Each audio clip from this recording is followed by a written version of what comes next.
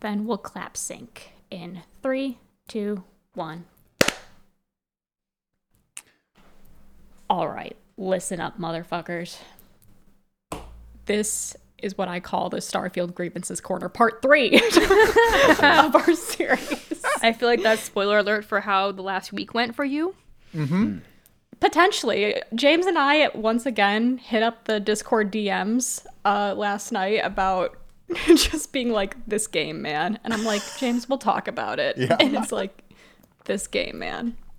But... Dude, I still see a lot of positive sentiment about this game out in the sort of gaming ecosystem. I have a couple of choice Reddit I posts I have would like to too. read out loud to all of us somewhere near the end so we can consider if people have lost their minds. And so this is the exact reason why like I want to play traditionally widely considered bad games. Like, for example, I think one at a period of time was BioShock 2. Like right. and it was like, it wasn't bad. It just wasn't BioShock 1. Right. Like, okay. But like, it's the exact opposite, right? Because it's like these people have their opinion, and goddamn, if it takes over, it takes over. I wouldn't say it universally took over with this thing, but it's certainly out there and it's strong, and hopefully they love it truly and they're not just lying to themselves. I really hope so. But for me, myself, I look at it and go, how? You know? And so like, it makes me want to like explore just the sort of Reddit thing, I guess. It's probably just Reddit thing, to be honest. Reddit think, but also, I mean, okay, let's be honest. Starfield reached their milestone this past week of hitting 10 million downloads. Sure, why not? Yeah, 10 million Starfield explorers is what they announced. And so 10 million is going to hit the wider range of gamer personas, gamer tastes, perhaps. I just consider it feel- like less capital to more capital, G gamer.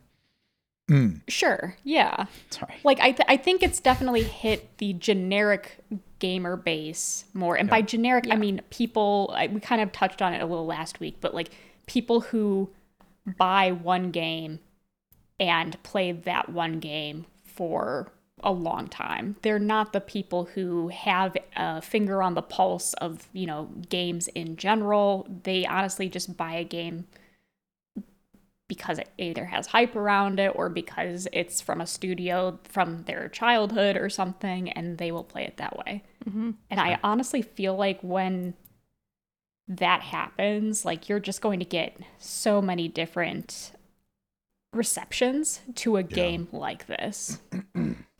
So I guess it's important to say at the top of the hour, hi, we're the Tyranny of Thumbs. We're a gaming podcast, and we play a game each week, and then we talk about it. And so you could say we're all capital G gamers out here.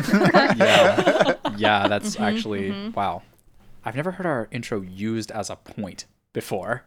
I think it was nice. Yeah. Okay. Yeah. I mean, I think it is important just because of, like, it's just so interesting because, yeah, like, I think when I hear reception for this game from people who play games either for a living or play games as a serious hobby like we do, like, their reception to this game is vastly different than much of the acclaim that I see on Reddit of people like singing this game's praises. Yeah. Yep. And I do think it's because of that distinction for sure. The question though is that, like, do you think, how do I ask this? It's like, how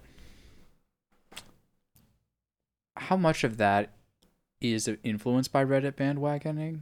I only say that because, like, or certain core tenets that we're starting to figure out about the general populace gamers. I'll get to both these points in a second. What I mean is, like, you know, okay, so Cyberpunk was a buggy mess, right? It's on the mind because the DLC is coming out soon. And it's like, it's a buggy mess, right? And maybe, like, you could say, like, okay, generalist gamers were, like, really against buggy messes. Like, you could say that. Like, that's certainly true. And then they were really against, like, loot boxes in specifically Battlefront. Like, I'm just thinking about, like, these, like, big, like, even the general gamer is pissed off moments.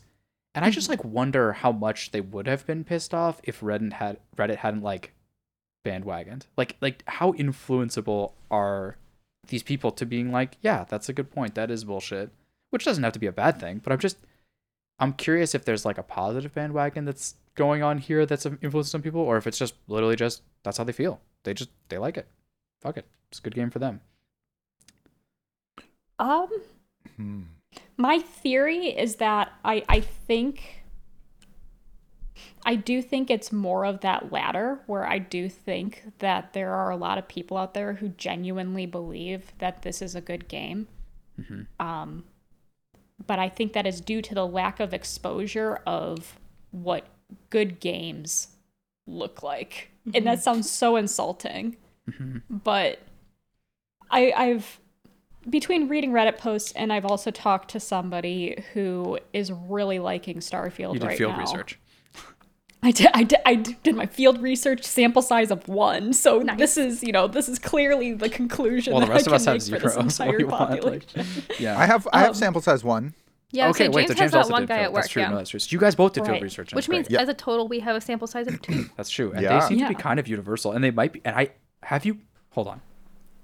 Have you explored if they're the same person? I'm not saying it's high likelihood, but they do have similar opinions, do they not? I mean, I think so. James, this is the person that you work with, right? Yeah. Yeah. And this is somebody that I go to a running group with every week. Okay, who's they live really on liking opposite sides of the country. 99% certain they're a different person. Yeah. Unless he commutes back and forth, which that's I like mean, Yeah, maybe he That's comes metal. to the West Coast only for Run Club, and then Only goes for Run back Club. to the East Coast for work and home. hey, you know, is- he's done crazy things for love before. So, Shout out. Listen, haven't we all, brother? Okay. But yeah, I mean, I think my conclusion is just that I think for them, or at least for this one person, it's like this is a very good game to them. And I'm like, oh, well, you need to play a game like Outer Wilds or something like you need to actually see like what this done well looks like. And then you'll play this and realize the grievances. Because he's coming from the opposite spectrum where he's like, I don't understand all this criticism for the game. It's a beautiful game. It's game of the year, like blah, blah, blah. And I'm just like, really? Yeah. Like, Yeah. I get it. Like, it's just, I've had this actual experience a lot. It's like, when I was younger, I used to be really good at like walking the mental gap from someone who like wasn't at the same position I was. So someone to like myself and being like, here's the steps you need to take to get here. But I feel like we're really deep in gaming as a hobby at this point, or at least I am, but I think we all are. And so I don't know if you guys do it we've better. played our fair share of games these last couple of years, sure. Yeah, no kidding. And but before that too, like, and so it's just kind of like, I always try to say something like, you should play Outer Wilds because that's a really like a good one of these games. And I've actually had quite a high miss rate on doing that for people. I've recommended Last of Us to people and have them walk away being like, I preferred Assassin's Creed. And I'm like, you preferred Assassin's Creed? Like, it just, like, I couldn't believe it. But I think it just goes to show that, like, at this point, yeah, like you're saying, like, we're capital G gamers. We're very distinct from that type of person. And part of the reasons that we almost innately, like, dislike this game or maybe flipped for them and reasons they like it. Like some of the systems are maybe too simple for us and we've seen them done better elsewhere and they enjoy that they're simple or something like that. So, cause like you say like, oh, go play Outer Wilds. And I think to myself, I like put my heart and soul into that game and it gave me more than its fair share back. But some of these motherfuckers don't want to put their heart and soul into a game in the same way. Like they don't want to sit there with the notepad. Although ironically, some people are sitting here with a notepad for Starfield, but listen, but in different ways for In different sure ways, than for Outer Wilds for sure. I think. Yeah. I mean, I think that for a lot of people, the Starfield is a great game for them. And it's not a great game for us. Like, I think that like this is a game for people that want a certain kind of things out of a game. And I mean, it just doesn't really provide what I want out of a game. Because I'm not looking for a game that I can sink, untold hours into. Um, I'm not looking for a game that I can kind of turn off my brain and play and just kind of get little dopamine hits. Just from, I don't know, doing mundane tasks in the game. Yeah. I'm not looking for a game where it just kind of doesn't have anything interesting to say. Mm-hmm. But a lot of people don't care about their games like saying something, about their games meaning something. They just want something that's like kind of fun to just play, right? Mm-hmm. And like this Oh. game is kind of fun to just play. Sure. There is a sandbox in this game. But I don't want this sandbox. I don't know if I really want sandboxes in general. I like more guided experiences. I know that I'm not the only person here that Right. likes that. Sure. But also, I mean, like my coworker loves the size of the game. He loves games that he can kind of just devote his free time to. Sure. And know that he's like, yeah, he's spending $70 on this, but he's going to be able to inhabit this universe for hundreds of hours. Dude, I'm gonna say this, James, and it sounds kind of offensive, but I do think it is like one aspect of this. Yeah. And it's just, we've talked about this concept many times before of like, at what point in time in your life did it switch from like value of dollar per hour? Like, you think you compare to a movie. That was the back of the day crisis, right? I could pay $10 for a movie, Yeah. and it's an hour and a half of fun, or I could pay $60 for a game, and can it be more than, that multiplied out, and can it be 60 hours, and can it be 100 hours? And it's like, it just depends more on like the value of moment, like Right. minute in the hour, and also just how much time you have. But what I would say is that, and I really I mean this with such kindness because I've had many periods in my life where this was true, but this is the type of game that feels like you can press wait in real life by playing. Yeah. Do you know what I mean by that? Mm-hmm. Yep. For sure. And I've had periods, especially as a kid, it's like I just wanted to be later on in the journey. Like there was nothing exciting going on for me. I was doing my thing. I wanted to just go forward. Or Yeah. even just, and that's like maybe a negative way to look at it, but sometimes you're doing all the things you want to do. Sometimes you're absolutely achieving everything you want in your life, and the rest of the time you're exhausted and you just want to like vibe. Mm-hmm. Like it makes sense. Yeah. Like, and so I think For that's sure. this kind of game, and I think that is a good thing for the right type of person and a dangerous thing for the wrong type of person. If that makes sense. Yeah. Mm-hmm. It's a great point. I think, I mean, and I think that that's part of the, the enjoyment for a lot of people. I think a lot of people that just kind of want a massive space world to exist in, are getting a lot out of this game because it's a massive space world you can exist in. Yeah. Right. I think, I think this is a great game. If you want a game where you can get home from work, smoke a bowl, and sit down to play a video game for like 3 hours and then go to bed, like this is amazing for that. Yeah. This game is phenomenal for that. Because you can just like get lost in just like building a lunar colony, like mining center that sends zinc to Mars, Like you Yeah. can just do that, and that can be your night, and that will give you a lasting value for the rest of your playthrough or whatever. And you can kind of, zone out and do it. but I don't Yeah. I don't feel like it.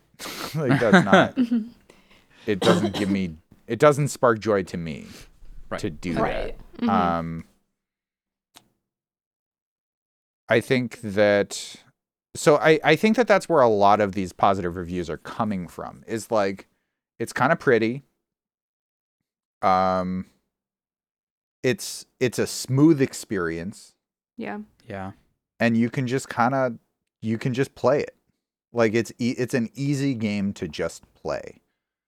Get home from work, you're just like, now we just play. Right. Yeah.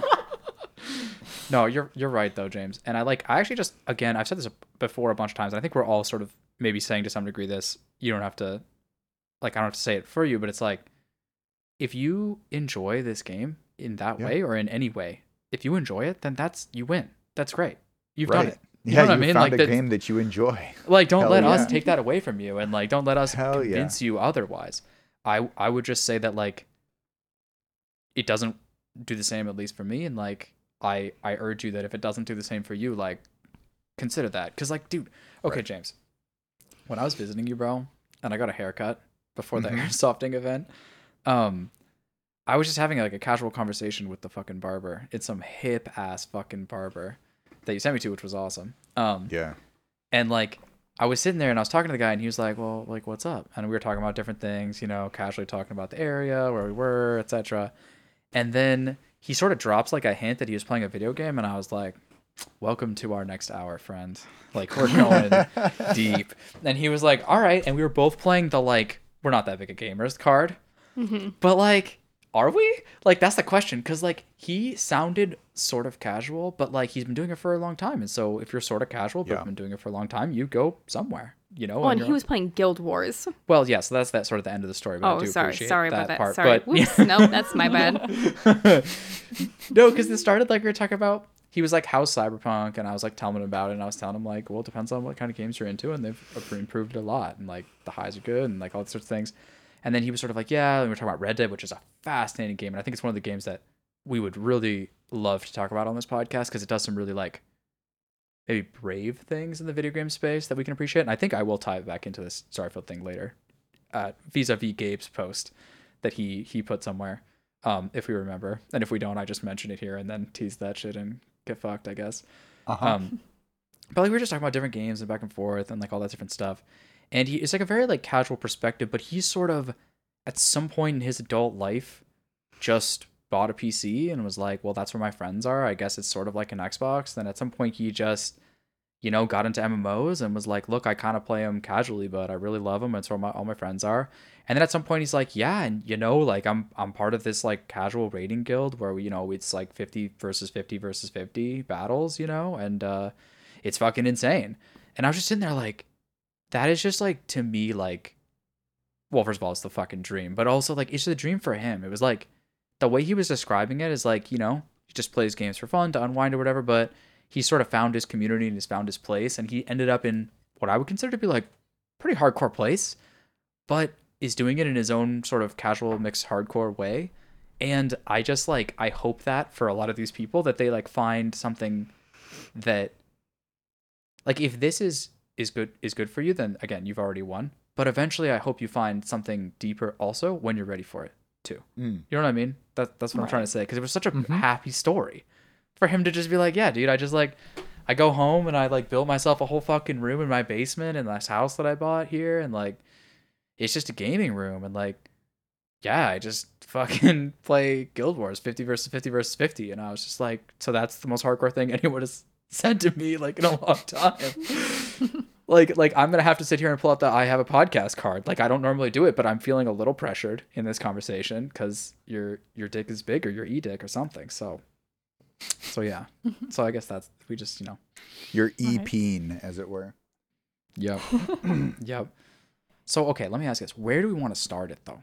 Because I know we've got James. You posted in here you've got a quest you want to talk about. You guys were DMing about, I'm sure, some nonsense, maybe not be related to this thing that was posted. And then also Gabe posted a link. So kind of wherever people want to go. I was talking to my coworkers, not the one that loves that is is playing this game and is really enjoying it, but some other ones about this game. And I think I've come up with a bit of a thesis for this game and what, like, an overarching, like, I don't know. I have two different things. One of them is a thesis, which is that this game was developed from a place of arrogance, and I think it shows. Okay. Damn, Yep. all right. Loving Oh it. my goodness, James, you're reading my notes. I love this. Oh, really? Wow. Cool. And the other one is that it feels like it's like a high school political science essay. I do get that. Interesting. Because I get that vibe as well, for sure. yeah. In that it's like not good analysis. Well, because, James, like what you were saying, just really quick, like you were Yeah. like, some people want games to have a message and to say something. And like we've all been making fun of the videos that compile all the people who are like, I can't believe this game is saying so much shit. And I'm sitting there now in this moment, having evolved my thought enough to be like, no, you should actually be mad at like how confusing and lost its message is. It's not this like you could be mad at the pronouns if you want, but that's not like a full story. That's like one small thing. And like a lot of the political messaging in this is like very, at least the stuff that I've run into is like very heavy-handed and not particularly evolved. Oh, Like, yeah. It was just like, Right. it was just like, we tried putting people in cages and that was barbaric. And you're like, got it. You know? Exactly. Slavery is sick. bad. Agreed. And I'm like, that sounds like not a future idea. That just sounds like you talking about not even the current, but Mhm. yeah. So Mm-hmm. Yeah. I mean, I think that this game is not even woke in the slightest bit. I wrote down some notes last night and then I turned off my computer and the notepad did not save. Oh. Unfortunate. Really cringe. So I don't have my notes that I wrote about that I'm mad about. So there's that. you can be mad about that. But Zoe, So- should we talk about this multiple universes thing that we both discovered this Yes, week? let's go ahead because surprise, surprise, a space game's all about multiverses and it's all about parallel realities. So in vogue right now. and so in vogue, and But- honestly, very predictable at this point. Right. Predictable. And also, is it even about multiple realities? Or is it just about getting you to New Game Plus? And that is my theory is that they created such a large world with 1,000 planets. They wanted to have some excuse for New Game Plus. And believe me, it is the most like roundabout way of saying New Game Plus they're like, you exist as you in this universe. But you step through this portal and you'll be you in another universe, but stronger. And you're like, Oh. wow, the game is literally giving me the definition of New Game Plus Yeah. right now. Like, Yeah. and it's like, I don't know. For one thing, I just get annoyed with multiple universes just because, like I said, it's been overdone. I feel at this point they've done it in like basically every single piece of science fiction media since probably like, I don't know. The one I thought would like start doing it well was Interstellar, and then I feel like people just took off after that of like parallel realities. Let's do it. Avengers did it. Everyone did it. It just feels like that final mind-blowing thing you can do where you're like, no way, bro.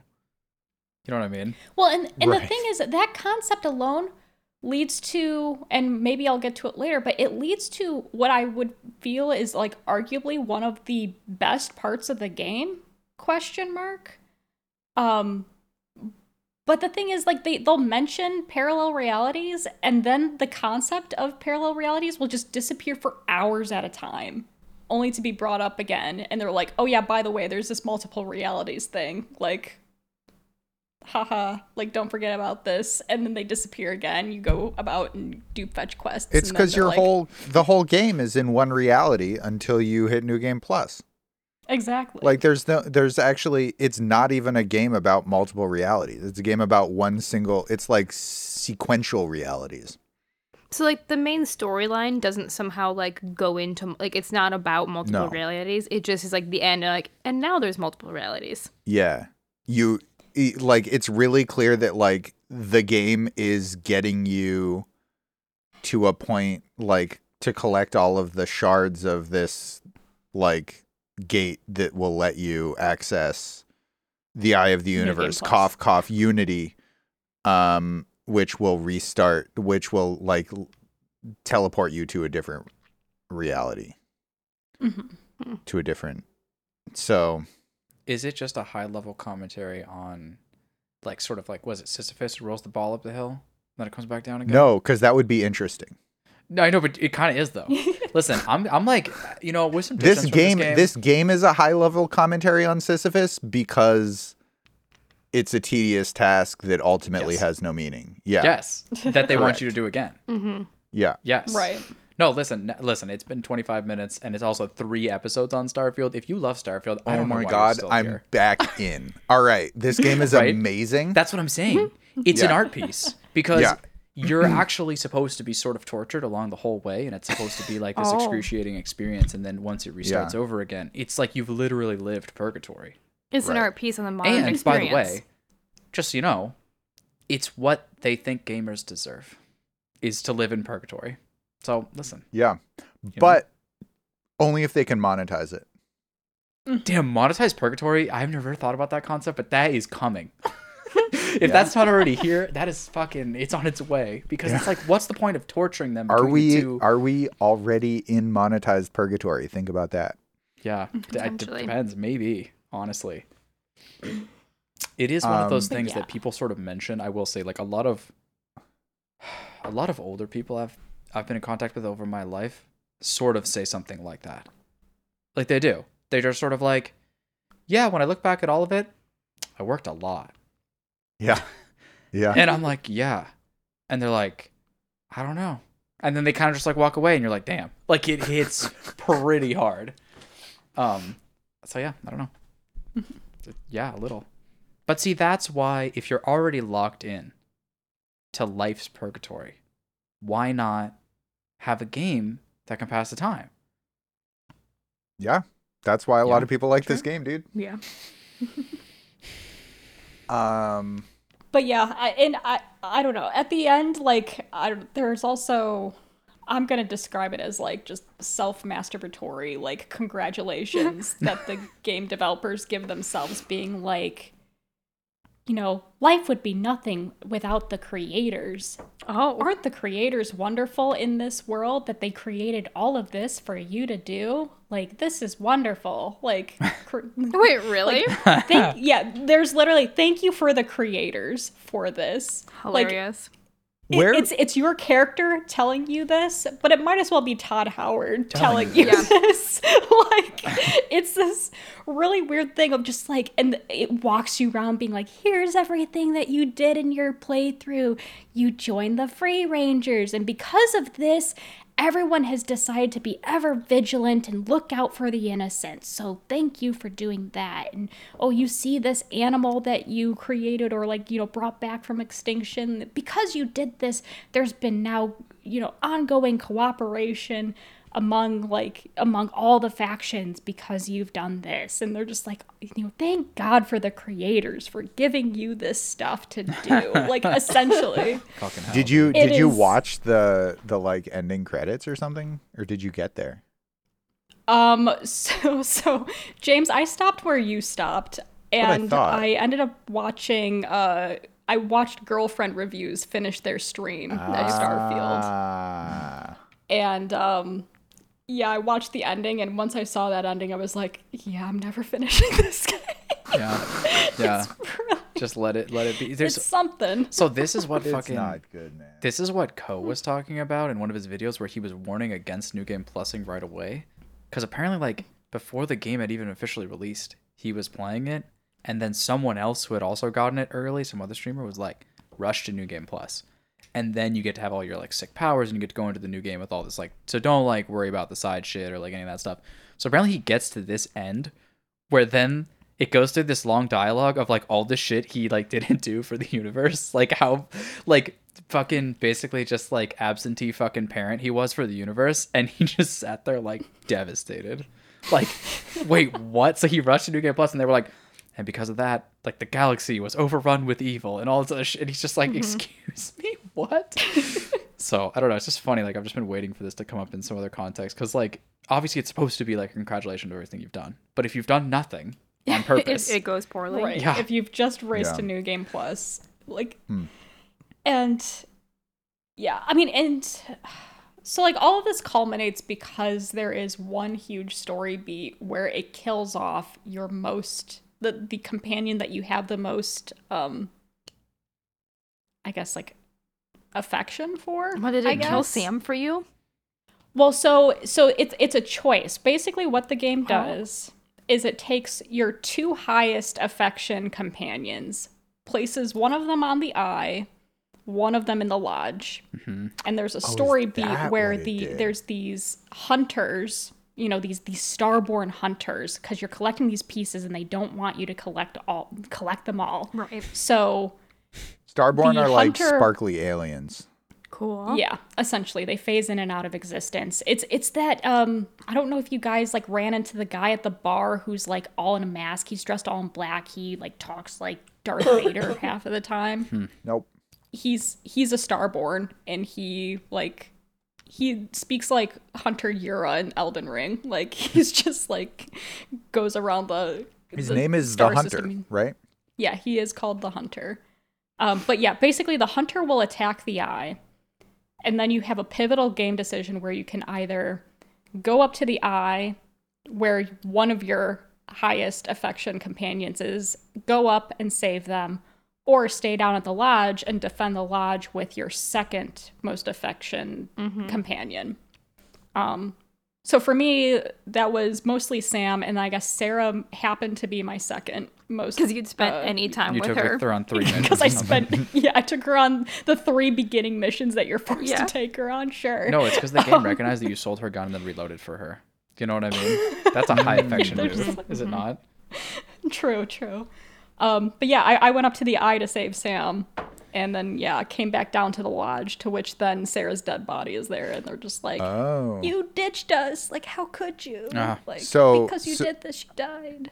Mine was Andreja was in the lodge and Sarah was on the eye. And Andreja is a much more interesting character than Sarah. So I stayed in the lodge with her and went up, and Sarah was lying like dying on the ground, and Andreja was just standing right next to her really stiffly. and then I started, and then I like clicked the dialogue option on Sarah, and Andreja teleported to holding her in her arms, holding Sarah's body in her arms, crying over her, and then said a line, and then teleported to standing really stiffly, staring out into space. And then teleported back to holding Sarah in her arms, and then did this like 30 more times as the dialogue. And then at Sounds some like point, a classic Bethesda quote-unquote cutscene. dude. It's something to do with that scene because I played out both scenarios just because I was curious. Okay.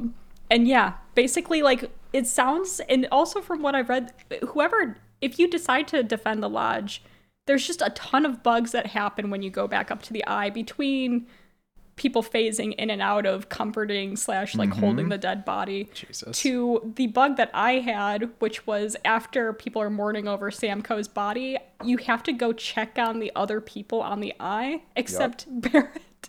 Barrett is floating up to the ceiling, phases through the roof into space. I cannot reach him. I cannot complete the quest. Oh. I reload like 5 times. He's still floating through the ceiling. These people needed him, bro. And so I was like, well, I guess this is even more of a reason why like Sam should not die, because I cannot even finish my game if I go this route. And that was after the least interesting quest on the eye. When the eye breaks down and you have to like go around fixing it. Do you flip It's switches? like it's Yes. you click It's a thing worse. and then you get a dialogue box that tells you, oh, you fixed it. Right. It's the biggest like early like it's a game from the middle 2000s sort of thing, because Yeah, it's like it feels like they tried to do more and then said, this isn't working, let's just write what happens instead of actually make you do it. Yeah, well, because I think what happens is you need to have one of your highest companions, like the task that they're doing needs to go wrong to make them stay on the eye. But like they just didn't have time to code it for the 4 companion possibilities as possible. So it's just like, yeah, it's literally something where like Barrett's like, looks like these gunners need to be back online. Can you go check that computer? You go to the computer, press guns online, and he goes, thank you. And you're like, wow. Sarah goes like, I need help like tightening these screws. Can you pick up that wrench? You go to the wrench, press enter, and it says pop up, you fixed all of the Yes, yes. This is also painfully bad. And this is like one thing if it's in a side quest we have to repair someone's ship who's like, oh no, my ship's been fucked up and I'm dying at the captain's helm. But this or whatever. it's main quest shit. Yeah. Yeah. Yeah. And so Barrett's just like, oh no, you need to help he or she who is in the lodge or something, you know? Yeah. Just like, you're like, yeah, yeah, you've really like thought this one through. It's really sad because like, you want to believe that this is the type of game that could have like taken something forward and done something really insane. Like, you know what I mean? And like, you think about like, if they were willing to take any risks with like taking political stances or anything, you know, like BioShock did, one of the most beloved games of the 2000s. Yeah. Like, you know, take a stance. But I don't even need to take a and stance. This game like, does take a stance, but it's not a good stance, in my opinion. It's not a progressive stance in the slightest. It's just, but like, it doesn't even need to be a political stance. Could it be like a stance towards moving video games forward? You know what I mean? Just like because like think about what you guys are describing is a less impactful like ending of Mass Effect, or even just ending of any of the Mass Effect games. Like, but like those, like maybe if you play, well, there isn't an ending, because the ending of this game is really obviously like you go into New Game Plus. Yeah. You know? Right. Yeah. This is a game that expects you to want to play it. And that goes back to my thesis. This game Oh man. was developed from a place of extreme arrogance. This game fully expects you to be bought in from second zero and want to play the game. Yeah. For hundreds of hours. This game makes no attempt to hook you with anything Seriously. like interest. And the beginning is really and I would like argue that. the one thing that actually ended up hooking me was 70 hours into the game. Yep. Which then Good the case God. is like, okay, like I'll talk about this quest later, because actually it's really cool, and it's like I said, it's the highlight of the game. But I think it begs the question of A, why is this not the caliber you take towards all of the main story quest lines? Like, oh fuck, you're capable. Why is it this? Why not more? Right, like it's like you're capable, and I think to go off of your point, James, of like this comes from a place of arrogance. I just also think my other argument is just like I think this game really highlights the idea that Bethesda is trying to go get by on name and name alone without doing any improvement, like, or just, you know, they're just trying to get by on reputation, and they're not actually showing any signs of growth as they do it. Dude, what's insane? And in a way, like, I think that plays into the arrogance of, like, I feel like they go into this being like, we're Bethesda, play this game. You're going to want to play it. And 10 million downloads. like, yeah, well, yeah, 10 million downloads later, like, I guess they're successful, but not to, like, But like this Capital is a flash G in the gamer pan standards. game. Like nobody's gonna think about this game in 2 years. I don't think so, but I don't. So this is So like, if this game is available to mod in a really, really deep way, then this is a great like toolkit for other people that actually want to tell interesting stories can use to tell those stories. If you can't do that, then like what is there to do in 2 years? You so know, here's what you're like, saying, James. What you're saying is that they lowered the quality of like the coding. No, not the quality, but rather the difficulty, the complexity of their quest design, so that modders can come in and have you click on things on the ship too and have them pop up with dialogue boxes for the story, because then it just fits right into the game. It's like perfectly seamless modded content. Right. Got it. Yeah. That's not quite what I was saying, but like it works. Yeah. No, but the thing is, okay, what I would say is that there is a Bethesda formula that is very proudly shown here. But it's the stuff that we're all confused with because it's the modern Bethesda formula, not as much the old school one that maybe a lot of us, or at least I, fell in love with back in the day. It's like they had depth in a certain way, but they realized that as they were stepping through Elder Scrolls and getting less deep, they were hooking more people.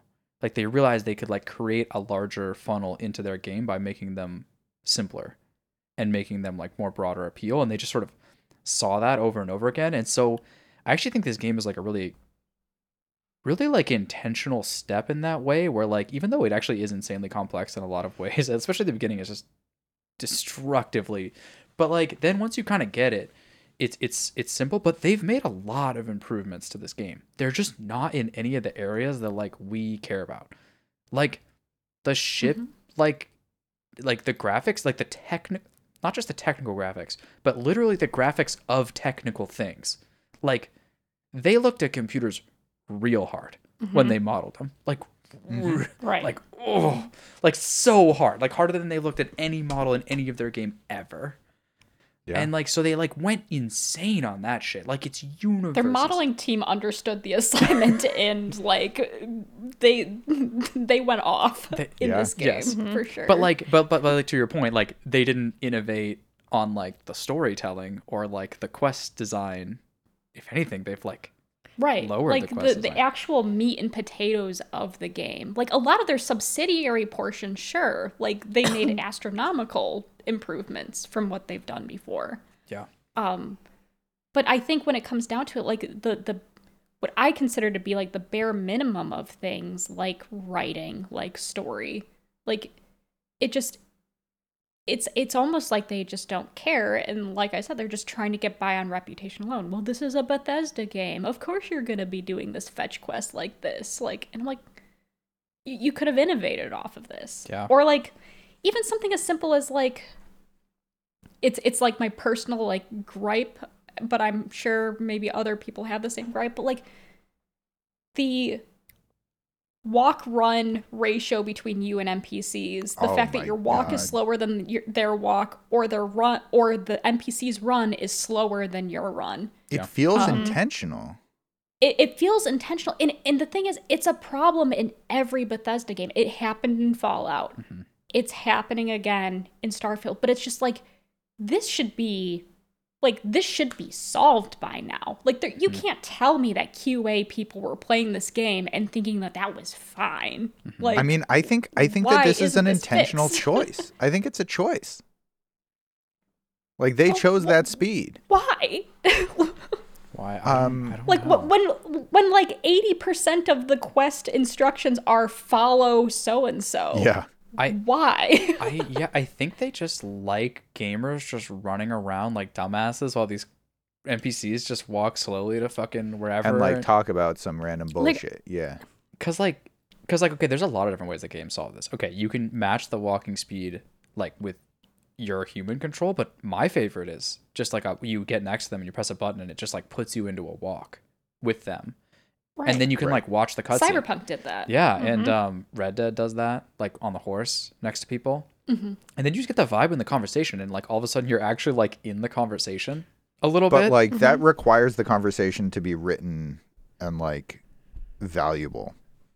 And Yeah. like I don't think that Bethesda thinks that their conversations are valuable. With the way that other people are just talking Yeah. randomly in the background over and you like over the top Yeah. of it, and you're just Right. like, fucking hell. There's a lot happening there. You know, I don't think that they respect the writing. You know, I don't think that they respect the story. I think that they first and foremost is the player being able to do kind of anything in any situation. But the problem is that leaves us in this situation where like, yeah, you can like just go into a different room, but why? Like, it's not valuable. I'd rather just like have the conversation go, you know? I don't know. I guess it just like boggles my mind that like their solution, quote unquote, to this would just be like, oh, you're disrespecting our game? Yeah, okay. We'll create systems to like allow you to disrespect our game. Like disrespect seems like such a strong word, but like that's almost like how I feel like it is. It's like you said, like this writing's of like no value. So like feel free to move about the cabin and like loot everything. Yeah. And it's just like, Yeah. if you don't have the confidence to like demand our attention for that, like why even make a game? Like, Yeah. Right. I Why make feel a like story? Yeah. I feel like they're like lost in like the sauce of like what is our unique Bethesda formula? Is it the ability to loot the entire room while the NPCs are talking? Is that what gets people off about our games? You know what I mean? Mm-hmm. Like, cause like maybe, like it is it. I think that that's part of it. I think that they think that that's a valuable option for people. They're like, well, some people aren't going to care, so just let them loot the room. But I just thought of like why the speed between running and walking could possibly, you know, they think it's valuable is because it forces you to like maintain focus. I mean, maybe. By, like, it's focused giving on- you- it- but my it's- focus, yeah. I was gonna say Bullshit. my focus is focused on like hitting the caps lock button on and Yeah. off to like catch up to them as I'm trying. Yeah. It might be a Like I keyboard said, like thing. I try to RP in this. Like I want to walk behind them and listen to what they have to say, and I don't care if it's interesting or not. But I feel like it makes sense for my character to do that. Yeah. I think it's easier on controller to do this. I would also say that. A little. But yeah, but you could imagine a world where they created an option for the people like Zoe in this world that want to just like, plus like, I don't want to say Like, this. yeah, why not just have a, you know, auto follow option? That's You know, that'd be, autofollow would great. you know, that's a mod, you know? Yeah. Like, No, it's a mod. modder community, you know? If Also- it doesn't exist, make it so, please, God. and that's please. a bit of the arrogance too, Right. to be honest. Like, it is just them being like, we're gonna make an amazing sandbox for you, and you're gonna mod the stuff that you actually want, and like our vanilla experience is a certain way, and then like mods immediately come in and change it up. Like, Yeah. because all the other games are kind of like that. Like, mods are immediately coming in and changing up the UI or changing up the fucking. I mean, perk system, so you can get all the perks at the beginning. But even just bug fixes in the past used to be like something that they would relegate to the peons of the fucking Yeah. internet. To be honest. Yeah. So The I perk system is like one of the things that I was thinking about for the arrogance of like, you're going to want to play this game, you know, a lot yeah. is like, you know, to get all this stuff. Yeah. It all feels gated behind 100 hours of gameplay. I think, to me, too, I feel like we're all skipping to our review sections in some ways, because, like, we have our thoughts about this game. But to me, like, I completely agree with, like, I think this is an incredibly arrogant game that they've put out.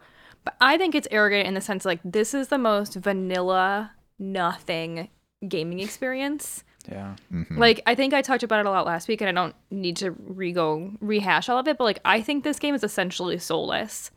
Like, Yeah. 90% of the quests that I did, not even 90, 100% of the quests that I did ended with nothing.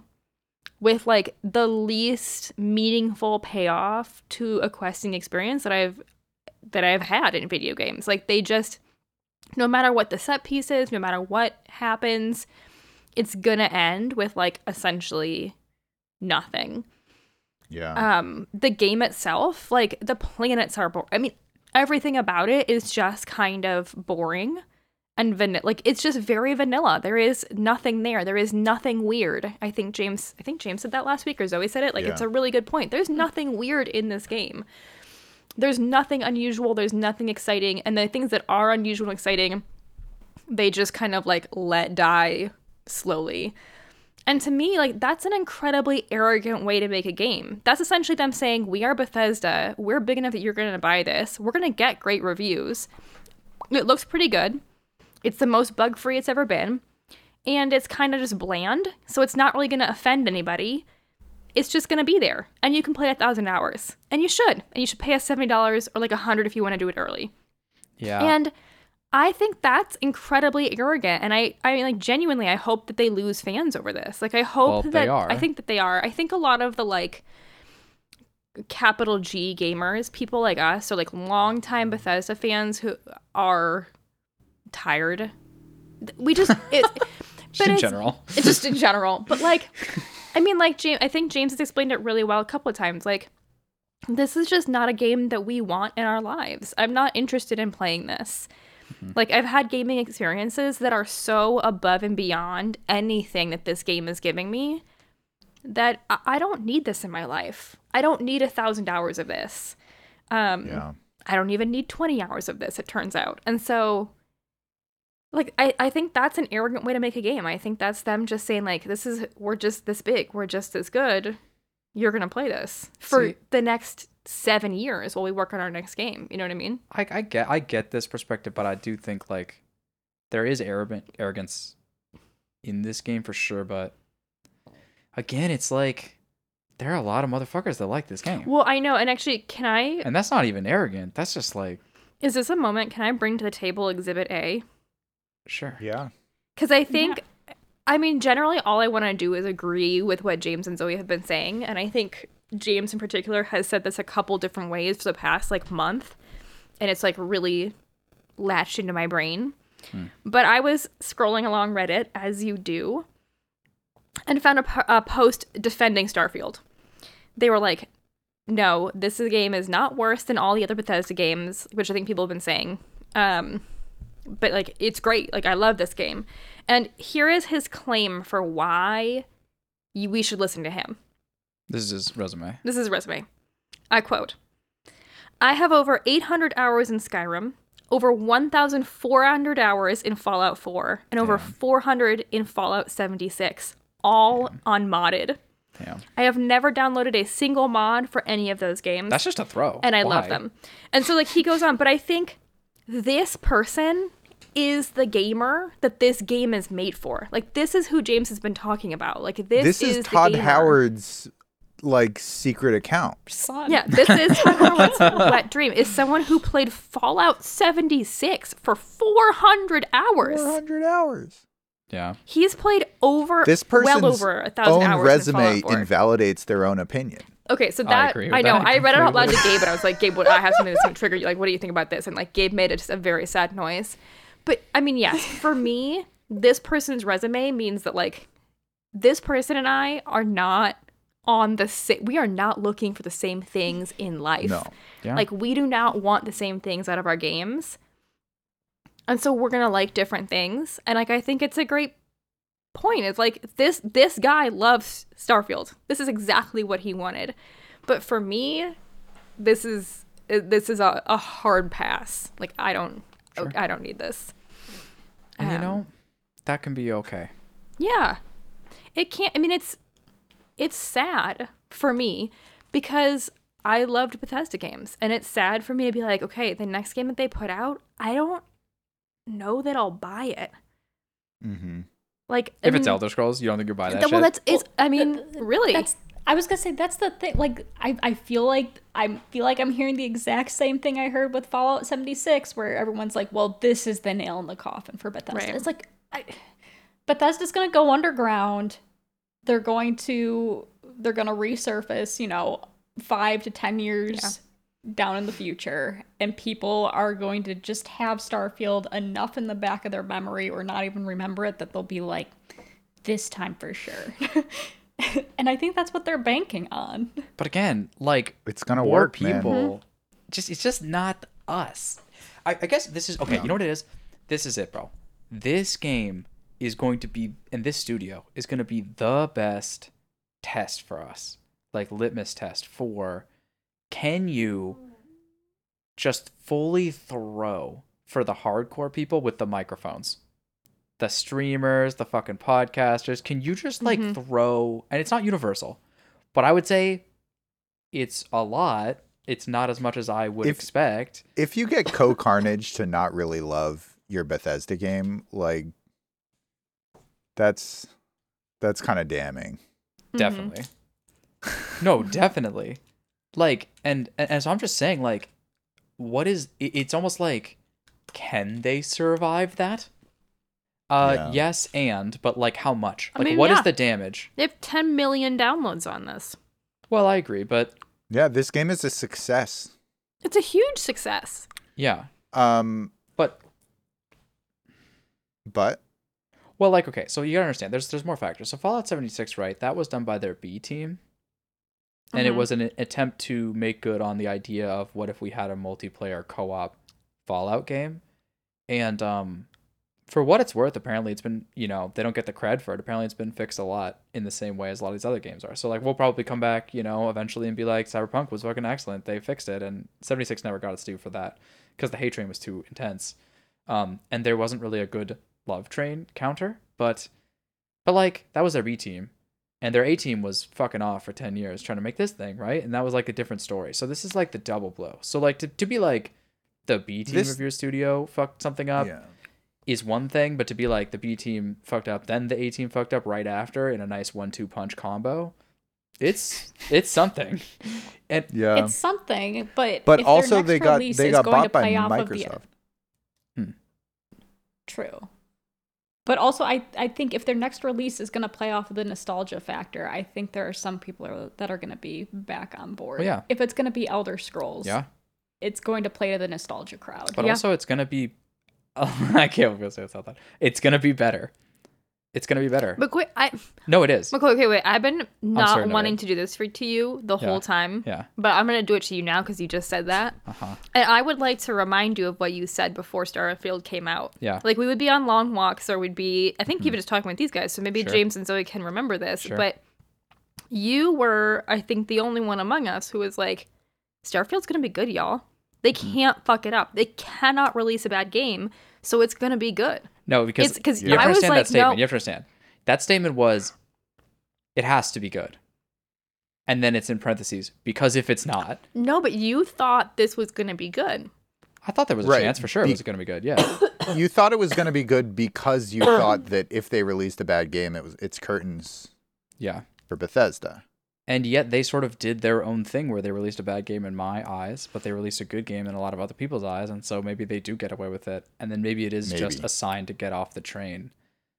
I just think it's Yeah. like when you overlap all the factors with this game of like compared to what an Elder Scrolls would be, an Elder Scrolls would be on one planet. Like it would be back to like a reasonable way to get through the But world. like all of the value in this game is like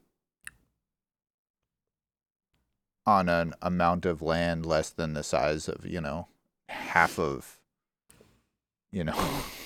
Skyrim's map, right? Like, yeah, I know what you mean. like one planet, like planetary, like all of the content in this game is like, not, it's not even anything which is simulated in game form, which is more than one planet, is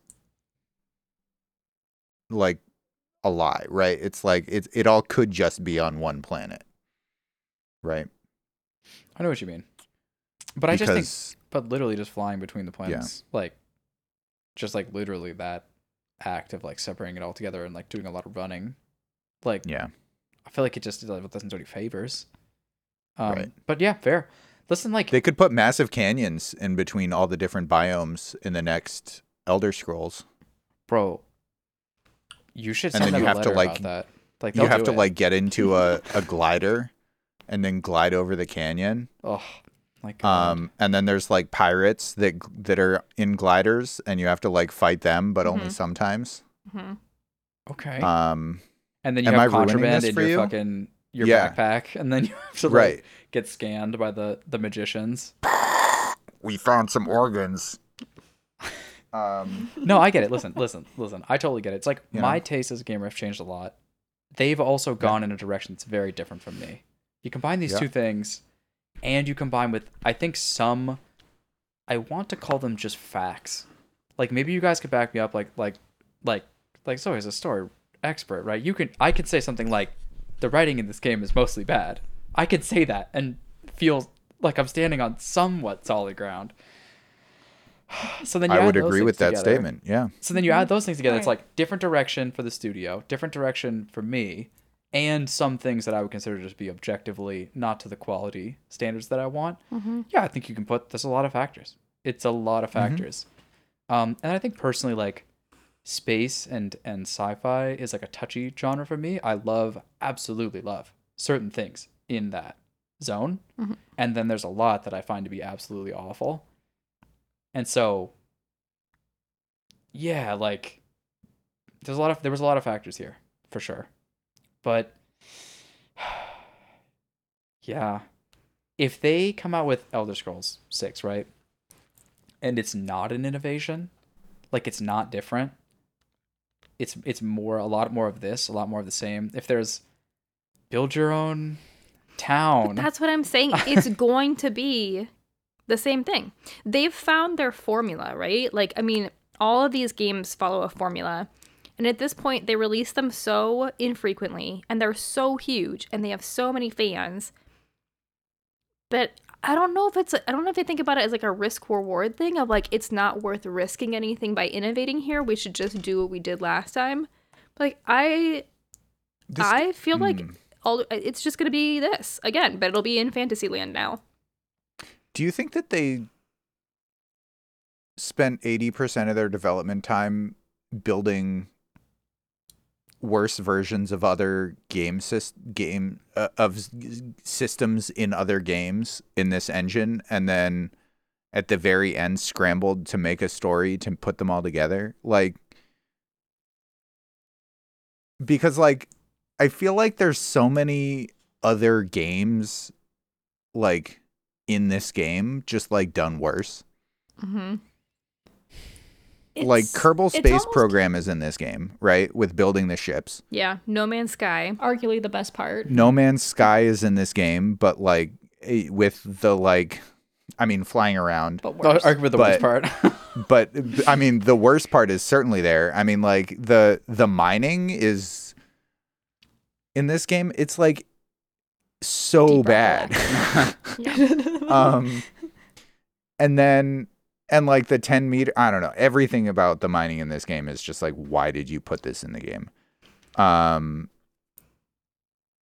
The like base building in this game, I don't know. I didn't really engage with that very much, but it didn't look great. Yeah, that's just and it Fallout forced 4. you to do a bunch of mining or just like clicking buttons. and- Arguably the Sims portion of this game of like setting up like any sort of outpost or like even apartment setting. Like it I did not partake, but watching other people do it, it looked difficult. Yeah.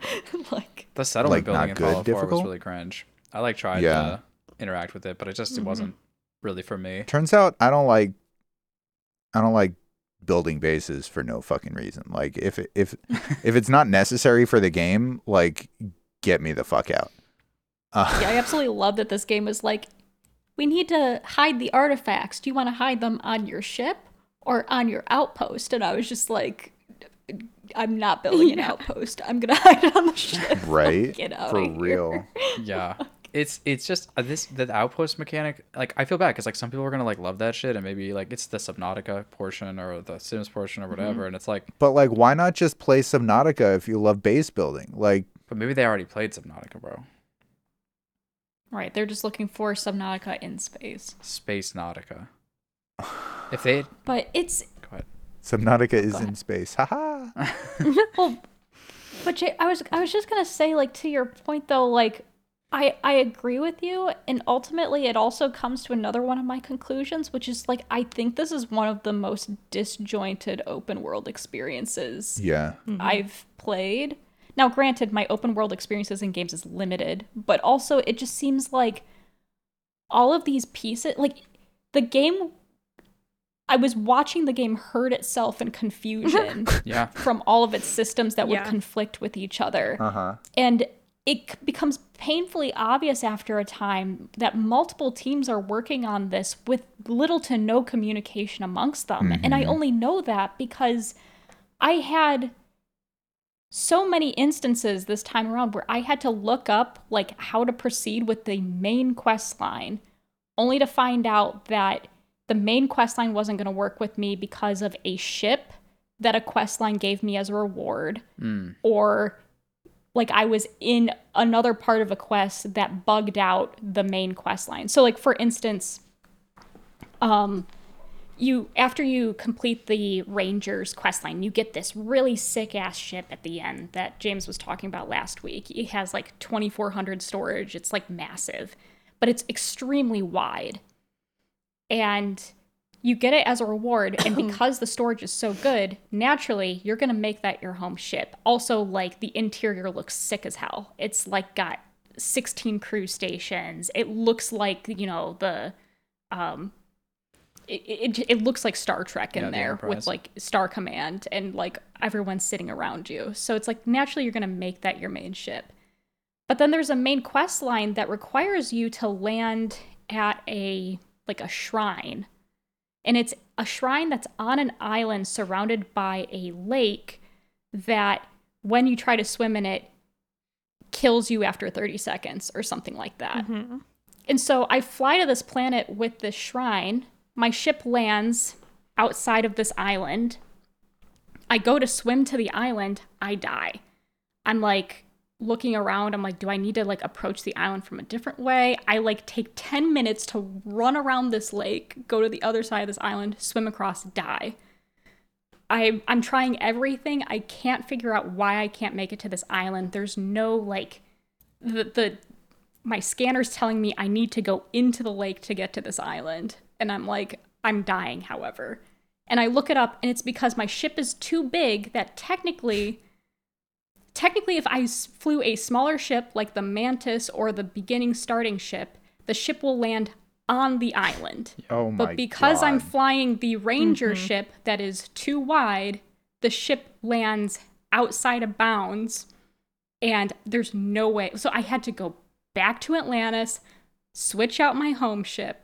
And this is after looking it up online. If I did not have the internet, I don't think I ever would have figured it out. Yeah. Of what to do. And then you downgrade your capacity, which could be a nightmare in of itself. Right. Well, and so it's just like these are it's a quest reward that is getting in the way of actually completing the main quest there. And I just think that's unacceptable. Yeah. Like no one thought about this of like, maybe this Ranger ship needs to be a little bit narrow so it can actually land on some like Or some maybe we need areas, to 'cause- fix this island so that all of our ships can land on it. Yeah. Exactly. Do you guys think that it's ever just the straight up the QR testers QA testers who are writing the articles about how to do this after the fact? That's like their some sign-off poor- to get yeah, out. some They're just poor- fucking like... Right, like some poor QA tester for Bethesda discovered this bug, sent it in, and was like, "Hey, you have to fix this." And Bethesda was like, Write a post on Reddit never about mind. it 3 days after the game comes out. and so on yeah, your main when the account. game, like the day the game comes out, like these QA testers have like a list of things that they need to publish articles on. So like, no one's ever gonna get this. Well, Damn. I would love that to That's be the kind case. of that's a great theory. That is my headcanon now. I don't care if it's true or not. Yeah, yeah. Sometimes the conspiracy is more fun than reality. definitely is. But like, yeah, I mean, I think you said it really well that their teams aren't talking to each other, and it feels like this game was kept really heavily under wraps, and so like the QA testing was limited. Like they didn't like put it out to a lot of people. I don't know. Or- It's so Well, the bug-free QA at testing the was point. like very strong as well, like for other things too, right?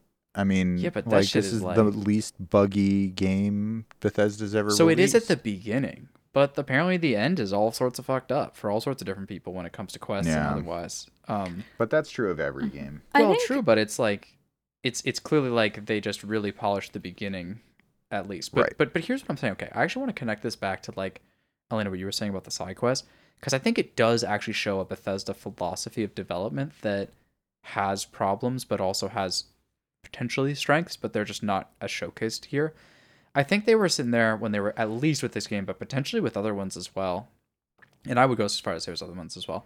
They were sitting there and going, okay, we're gonna make this like giant universe or giant world or whatever you want to do for different games, and we're gonna like have self-contained stories in them.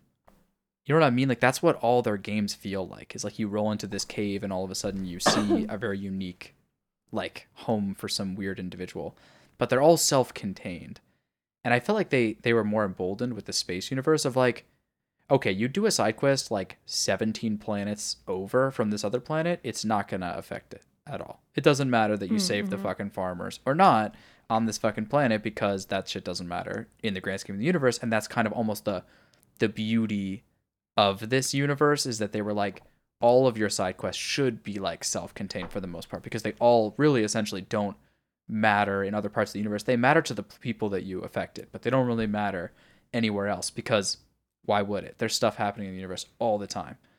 And so I feel like they were like emboldened by that to be like, yeah, just write a million self-contained things and then place them in the universe. And then we'll just sort of like figure it out from there. And when you point out what's always pointed out, which is like this faction quest, which I would not even consider, I guess it's a side quest, but it's like if there was a secondary main quest, it would be the faction quest probably. So it's like a secondary main quest is fighting the main quest. Like that's pretty bad.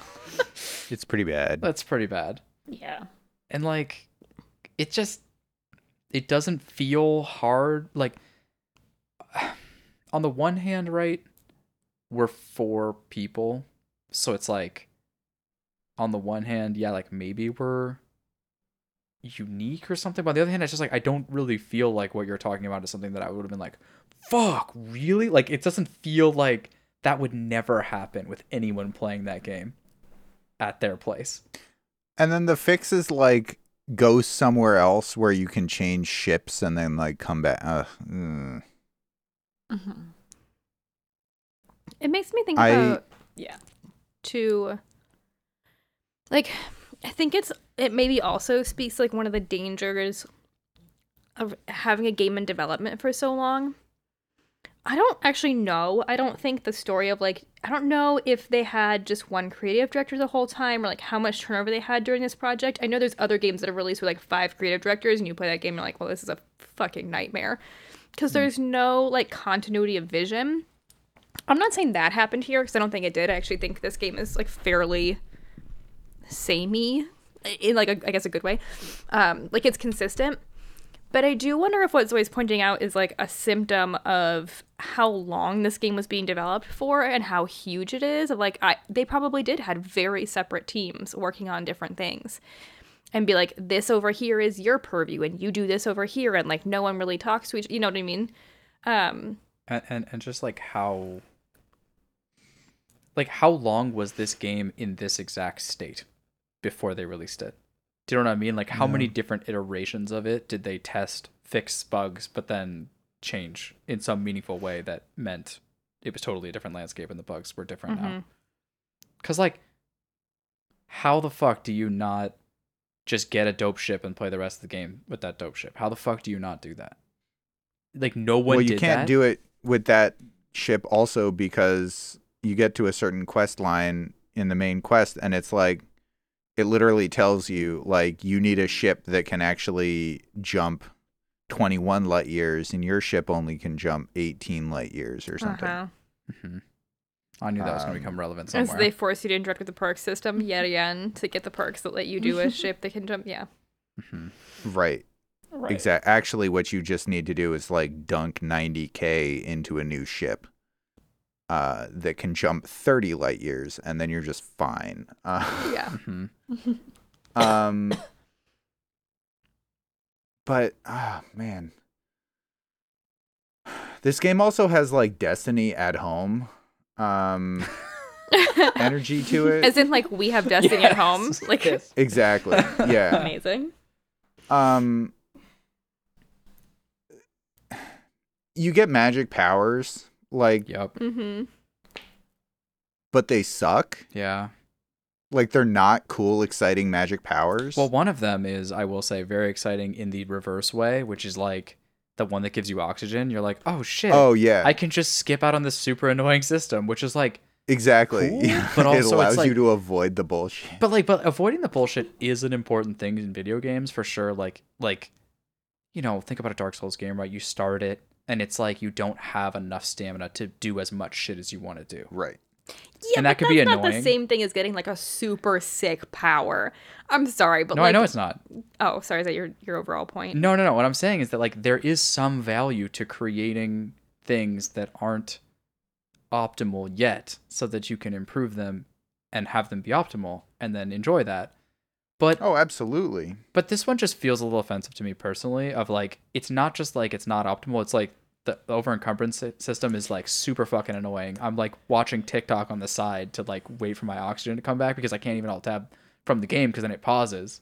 Mm-hmm. So I'm like pulling out my laptop like on the side to like try to watch something, and it's like now you have a power that just skips it, and I'm like, but you had the power the whole time to skip it, like, which is maybe too far. But yeah, I'm curious because I got a bunch of powers. I like sped run a bunch You of got powers. a bunch of powers, Yeah. did you? Yeah, and then I want to see what they were, and they're what some people would derisively call them as shouts in space, because shouts are the powers. Mhm. Oh, I mean, it's not lost on me that they had Dragonborn in Skyrim and then Starborn in Starfield. Yeah, there's a lot of it's fan fucking service. on the nose. Yeah. But I do think the fan Yeah. service in a lot of ways yeah. It's like, do they think we're stupid? I mean, maybe. Yes. Honestly, maybe. Well, but yes, I do think that they think we're stupid, and I think I might agree with them sometimes, depending on how much rest I've had. But the shouts, okay, the powers in this game are actually the ones I got at least were so offensive to me that it violently made me put down the game. Because Tell me about them. okay, so like there's stuff like create like a gravity force field in front of you, or there's stuff like push things in front of you, which push is the classic Fusroda. That's like the memeable one from Skyrim. But there's stuff like that. Except it There's was a actually- dash, like an air dash. There's detect things behind walls, which is actually cool and handy for a stealth playthrough. I appreciate that one. But the thing is that like they to me show you everything you need to know about why this game ultimately doesn't do it for me. It's like the like area of effect in front of you for the powers and the powers themselves feel so weak. Mm-hmm. Like your air dash doesn't go very far. Like, do you know what I mean? Mhm. Yeah, I thought it was gonna actually I was gonna be able to actually like go long distances to like go to some particular point on a planet, and then I used it and went It's like maybe 5 5 feet, feet. Oh and my I was God. like, what? You the jump fuck? off the first like fucking large thing you find, you air dash, then fall a little bit, then use your jetpack a little bit, then air dash, and it's just the most pathetic like jump sequence like I've ever seen, and you don't get very far, and you're just sort of like, what? Like it's offensive. It's like this is your opportunity to make me feel like a god, and especially to take like modern technology and utilize it. Like okay, so there was a game called Star Wars Force Unleashed back in the day. And it was like a Force Power Jedi game. And their tech demos were insane. Because it was like you were starting to get to the point where you could have a lot of stormtroopers on screen at once. And you were starting to get to the point where you could like through physics knock them over with like a force push. And it was pretty cool. And like you'd eventually level up your force push to be like insane. It'd be like the entire screen just erupts violently backwards. This is like a small cone in front of you that you can like actually miss. It's like you can miss your shout in front of you. It's like, wait, why? Why did you balance it like this? This is like barely fun. Yeah. Yeah, I feel like they did. I think Control did it better. Control did it Yeah. way better. Yes. Well, and That- Control yes. had power. I mean, I think. Control is fun. I mean, there's that too. Like, Yeah. Control's combat is actually interesting. Like, Yeah, and it makes you feel powerful, and it's fun. It hits hard. It's fun to feel powerful, and it's fun to have super cool powers. And I feel like I wonder, I would bet, maybe, I guess, but I wonder if their conversations were like, well, we can't let them do these things because it will break the game that we've already built, right? Like, we can't let them jump this far because, like, there's a bunch of shit we have in here that, like, if they jump that far, they'll be off the map. They'll ruin something. You know what I mean? Like, they will break our game. Yeah. Dude, Dishonored did the jump better. But I feel like that's my point. It's like, I feel like they balanced it the wrong way. Like, build your game to let people do sick shit. Yeah. Like, even combat, like, even, I mean, I would argue in some ways, like, Elden Ring, right? Which is, like, a very finely tuned, balanced game because it's supposed to be, you know, hard. Gives you some stuff that feels fucking crazy broken. For example, Lion's Claw, right? Super cool. Feels amazing. You flip in the air, you whack this thing super hard, and, like, a lot of things fall over. But that game is balanced in a way, like, that's not broken in the context of the game. I mean, same thing with Control, where you can do crazy shit in Control, but that game is balanced. Like, the combat is still good, the game is still good, but you feel cool. Like, have you seen... Like, they gave you magical space powers, and we were like, they're kind of lame. They're lame magical space powers. How did they fuck... That's I can't even... sad. Like, if you think... How did they fucked it up so bad, though, and, like, they don't feel like they affect combat in a dramatic way, like... So the shout does, but here's why. You shout, and then it gives you this, like, long animation to, like, get back into control for no reason. But it's okay because the people on the ground have the stilliest, like, stupid long get-up animation. So... and you just kill them that way. So it doesn't matter that you waited for, like, a second afterwards. They're waiting for, like, 5 seconds. And so especially, like, if you go to, like, areas where they have giant health bars where you're just, like, sponging them to death, it's just, like... rinse, repeat, knock them over, and is the dumb... Like, their final moments in this universe are just Clown falling over, and then Clown getting up, and then Clown falling over, and then Clown getting up. And but that doesn't feel good. Yeah.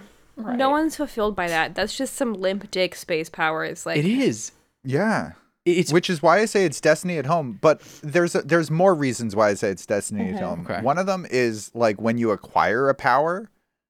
like, you just look like a less cool Destiny character. Okay. Yeah. Like, floating in space, and you're like, oh, yeah. And then, but I sent some art to Zoe of, like, this is what Destiny looks like. Yeah.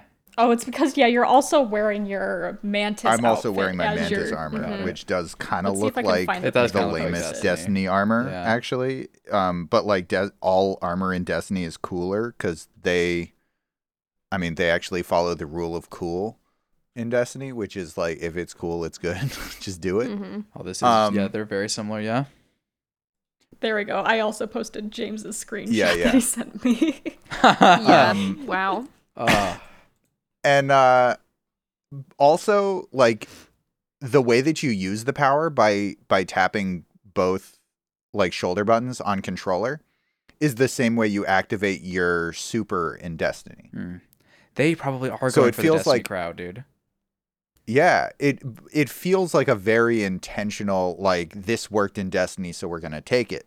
The problem is with this is that in Destiny, like, your character, like, your animation of doing the power just feels so good, and then it has this really tangible, massive effect in world. Yeah. Of, like, you know, like, a classic one is just a void bomb where you just, like, rise up into the air and then throw this, like, black hole at the enemies, and it explodes and does massive damage in an area, and it just feels amazing. And, like, you can miss with that, sure, it's an aimed attack, but it's huge, it's gonna probably hit something, and it's gonna feel good. Yeah. And you were saying, James, And then to this, me, you do the same thing, and you're like, like, that's what all of the powers feel like to me, is like, yeah. and there's no big chunky animation, there's nothing, I don't know, it's not, it doesn't feel cool to you. It doesn't. James, you were telling me about Destiny, and you were saying, well, one of the core problems with the PvP at times was that these powers were so powerful and so cool that when you would like get your ultimates, it was just like free kills in PvP, and they had to sort of balance this like giving lesser skilled players this insane win button. And Starfield is a single player game, and they balance them lamer than a game that has to consider PvP at least a little. Right. It makes no sense. I mean, and Destiny did it intentionally to give lower skilled players an I win button. Mm-hmm. You know, because like it's fun to actually get kills sometimes. So they balanced it so that you would get like 2 of them in each PvP match, even if you only ever died the rest of the match. Yeah. Your little brother could kill some people with this button. Right. Yeah. But it's like, bro, like, give me that in this single player game, dog. Like, is that unreasonable? Like I want to walk into a fucking, like, a city and then just blow over, like, 1,000 Become people. A lightning witch. And then just go, like, what the fuck? Yeah. Like, people just all start screaming and shouting and, like, the fucking police come out or, like, some insane shit. But, yeah, like, dude. Wouldn't it be cool if you could become, like, a Sith Lord and just, like, shoot lightning out of your fingers? Yes, it would be cool. I think all you need to know is that we talked about it before, but the dash is so bad. It's so fucking bad, dude. Like, it's just, like, again, Dishonored did it way sicker. Like, every game did it sicker. And then, dude, one of the mods I saw was just for the jetpack, where it was like, it was such a simple change. It was like, well, in the main game, you press the button and then it gives you a little burst. And then you can press the button again and get another burst. In this mod, we just got rid of like that fact that it stops after a while, so you can just hold the button down and use as much jetpack as you want until you're out of fuel. And it's like, so you can just control how much or how little the burst is. And I was watching this gameplay, and he's like feathering this thing to land on stuff. It's like all of a sudden cool. Mm-hmm. Like in 1 second. And I'm like, wait. So they actually added this burst thing. Yeah, they actually just made their game less fun by forcing the burst jump. But actually, that's kind of everywhere. Like, they have made this game intentionally less fun in so many different ways. Like, for example, when you steal people's ships and then you sell them net for 1,000 credits for some reason. I can't steal ships. Do you need an ability to steal ships? The ability is killing the captain. Is my game bugged? Targeting? Do you have targeting unlocked, James? Yeah. Because I think you need a target, take out the engine, and then board. No. When they're on the ground. Have you not killed the captain? I killed the captain. I killed everybody. And I go to sit down in the pilot's chair, and it's like, you don't have access. Yeah, I had this like a little bit too, but so what happened to me is like, I think there's some things you just can't fly. What happened to me is I stopped playing the game. No, I understand. I understand. But what happened was I killed everybody on the ship, and then I like couldn't get in the captain's chair, and then I was like, well, I guess this is over. So I left, and then I went outside, and it was this dude being like, I too was part of this ship. Yeah. And I was like, what happens if I kill you? And he's like, oh God. It's like that animation you showed us. Then I just killed him and like walked back in, and it was like, you're good. And I took the ship. And then it was incredibly exciting, except for the fact that, you know, it had to become my home ship, and then it like fucks up all the like setup on my previous ship just to take it home. But then I take it home, and then I'm like, damn, this is probably worth like insane shit.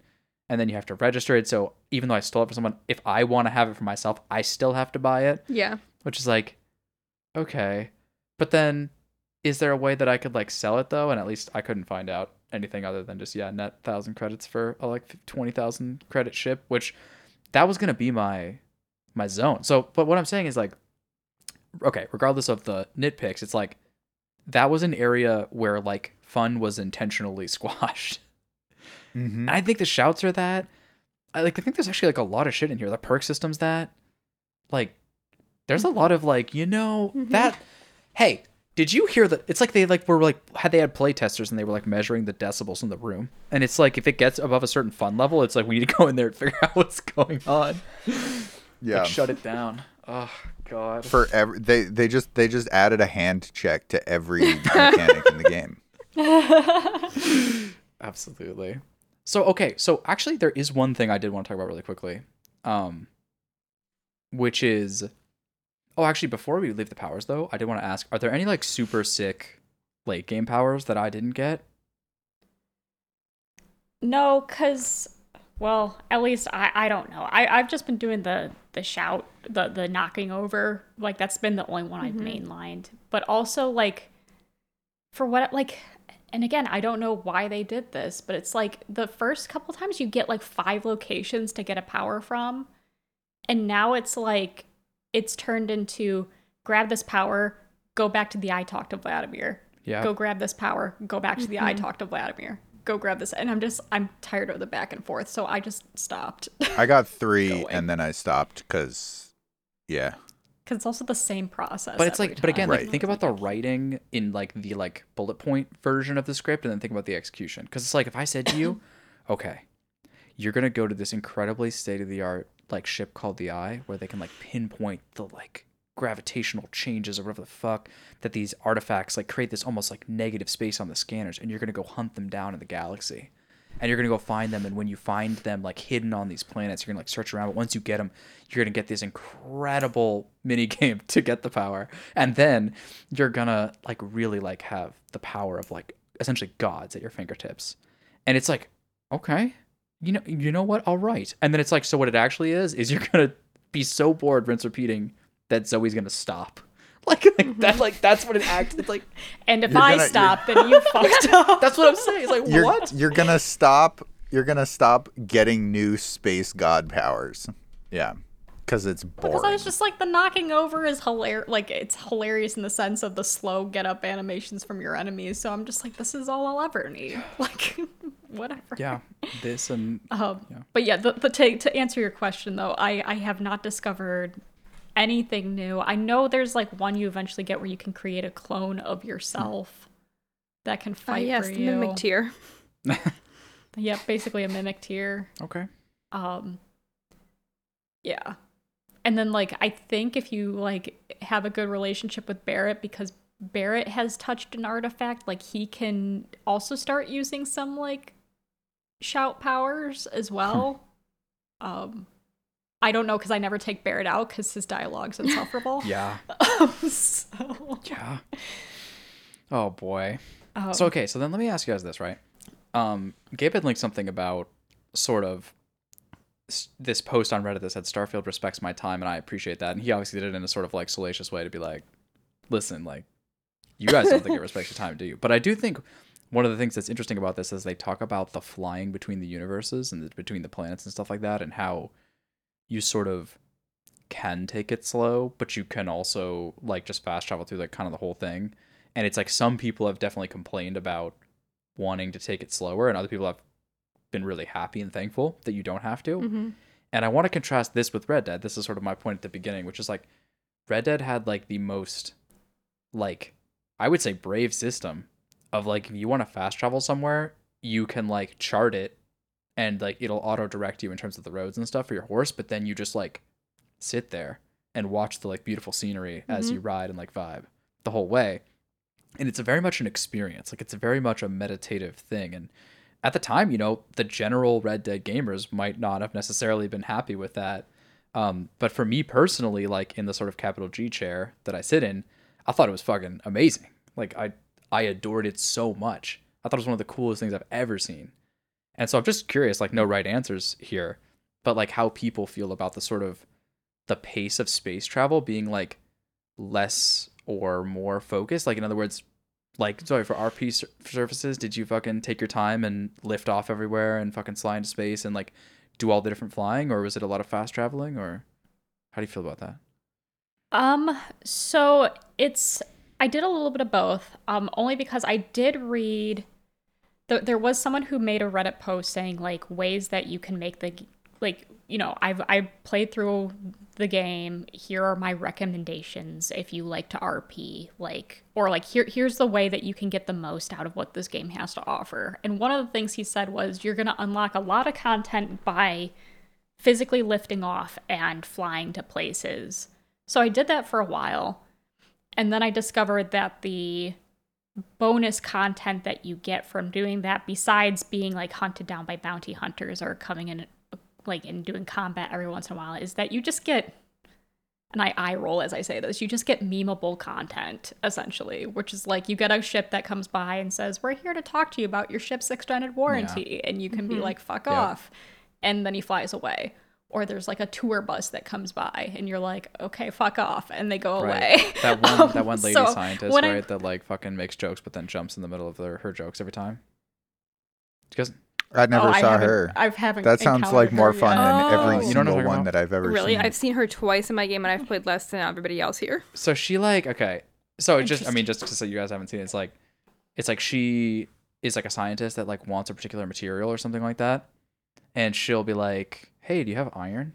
And you'll be like, "I don't fucking know. Let's see what the dialogue option says." And it's like, "You have iron or you don't have iron." You're like, "Okay, cool. Thank God I have 70 million storage and I've been like looking around this garbage." But either way, she's sort of sitting there and she'll like do the transaction with you, and then she'll kind of like go quiet on the comms because like the business is done, and she'll just be like, "So I've been out here a long time. How are you?" And she'll just like strike up a conversation with you, and you're like, "Oh boy, where's this going?" And then she'll just like make awkward small talk for a little while, and then she'll be like, "Do you want to hear a joke?" Because like she'll be like, "I'm firing up my warp engines, but I have like really really fucking slow warp engines because it's a research ship and I couldn't be fucking bothered." And so then she's like trying to jump, but it's like not working, but it's slowly like working or whatever, and she'll just tell you the cringiest, most horrible, most predictable joke of all time. But right before she finishes the joke, she'll jump into fucking space, and you'll just be sat there like, okay. Okay, and you're like, note to self, fast travel. like Well, yeah, exactly. Well, and but now also just not to mention like there is also something, I guess, jarring again against just the menuing system. It's like physically lifting off, but then needing to hit the M button to get into the map anyway, to be able to pinpoint your location and warp anyway. It just kind of like after a while, I was just like, am I enjoying this physical act of getting into the sky? I'm like, not really. Like, I did it for a while, and then after a while, I was just like, you know what? We're gonna just fast travel. Like, I can't. it's interesting that like that's such a good point that it like breaks up the flow, because it doesn't really allow you to be like set course, engage, and then you like vibe. It kind of does. I learned this a little bit later. It kind of does in that the most you can do is put your heading towards you have to have the quest marked in your log, and then you can point towards the heading and mark it in the distance. But if it's something that can't be warped to because your warp drive's not far enough, like you have to go into the menu anyway to warp to a closer star system anyway. Right, that error message of like, okay, I can't go that far, and you're like, but can you just go along the predetermined path, like the furthest amount?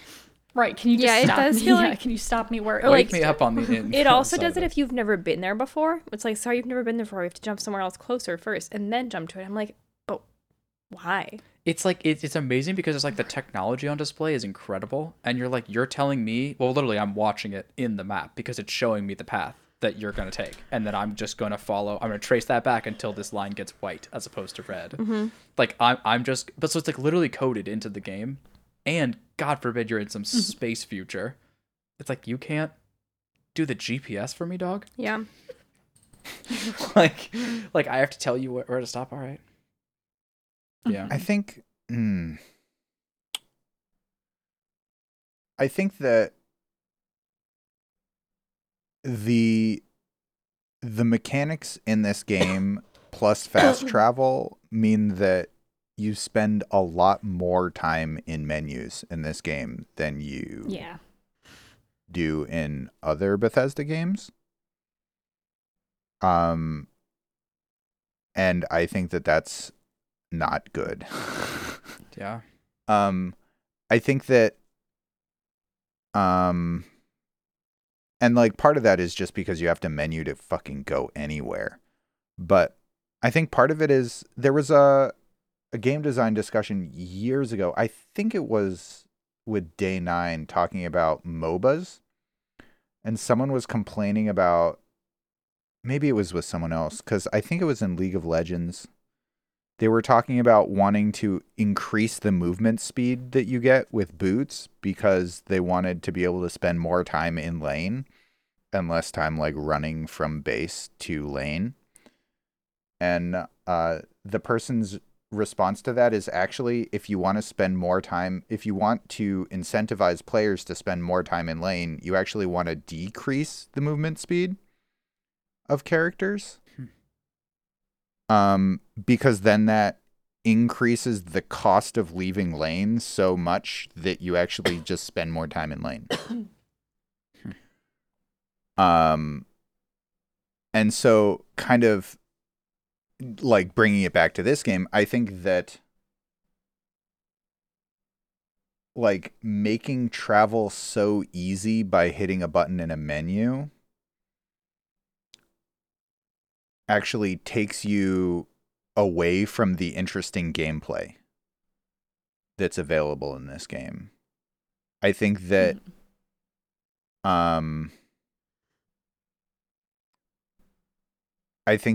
making travel a more integral part of the game, I don't know if it would work in this game particular, because I mean there's other stuff wrong with it to do that, but like I think that like trivializing travel isn't necessarily good.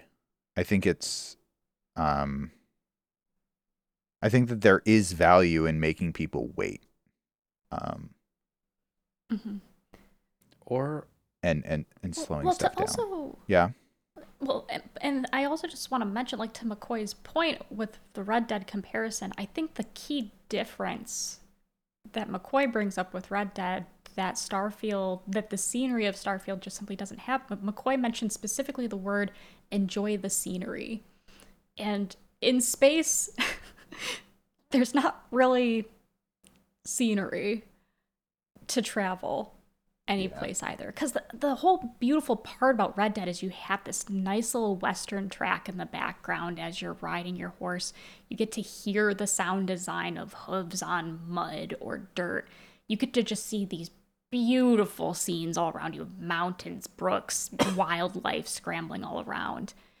And the problem with space travel is that a lot of it is desolate. Which doesn't necessarily have to be a bad thing. It's been done well in things like Outer Wilds. But I think with how Bethesda designed their space of just having so much, like, just so much ground in between all of their spaces, like, I don't know if it would be as effective in this game just because of just how it would definitely become cumbersome, I think, after a while, if they allowed you to just fly to planets.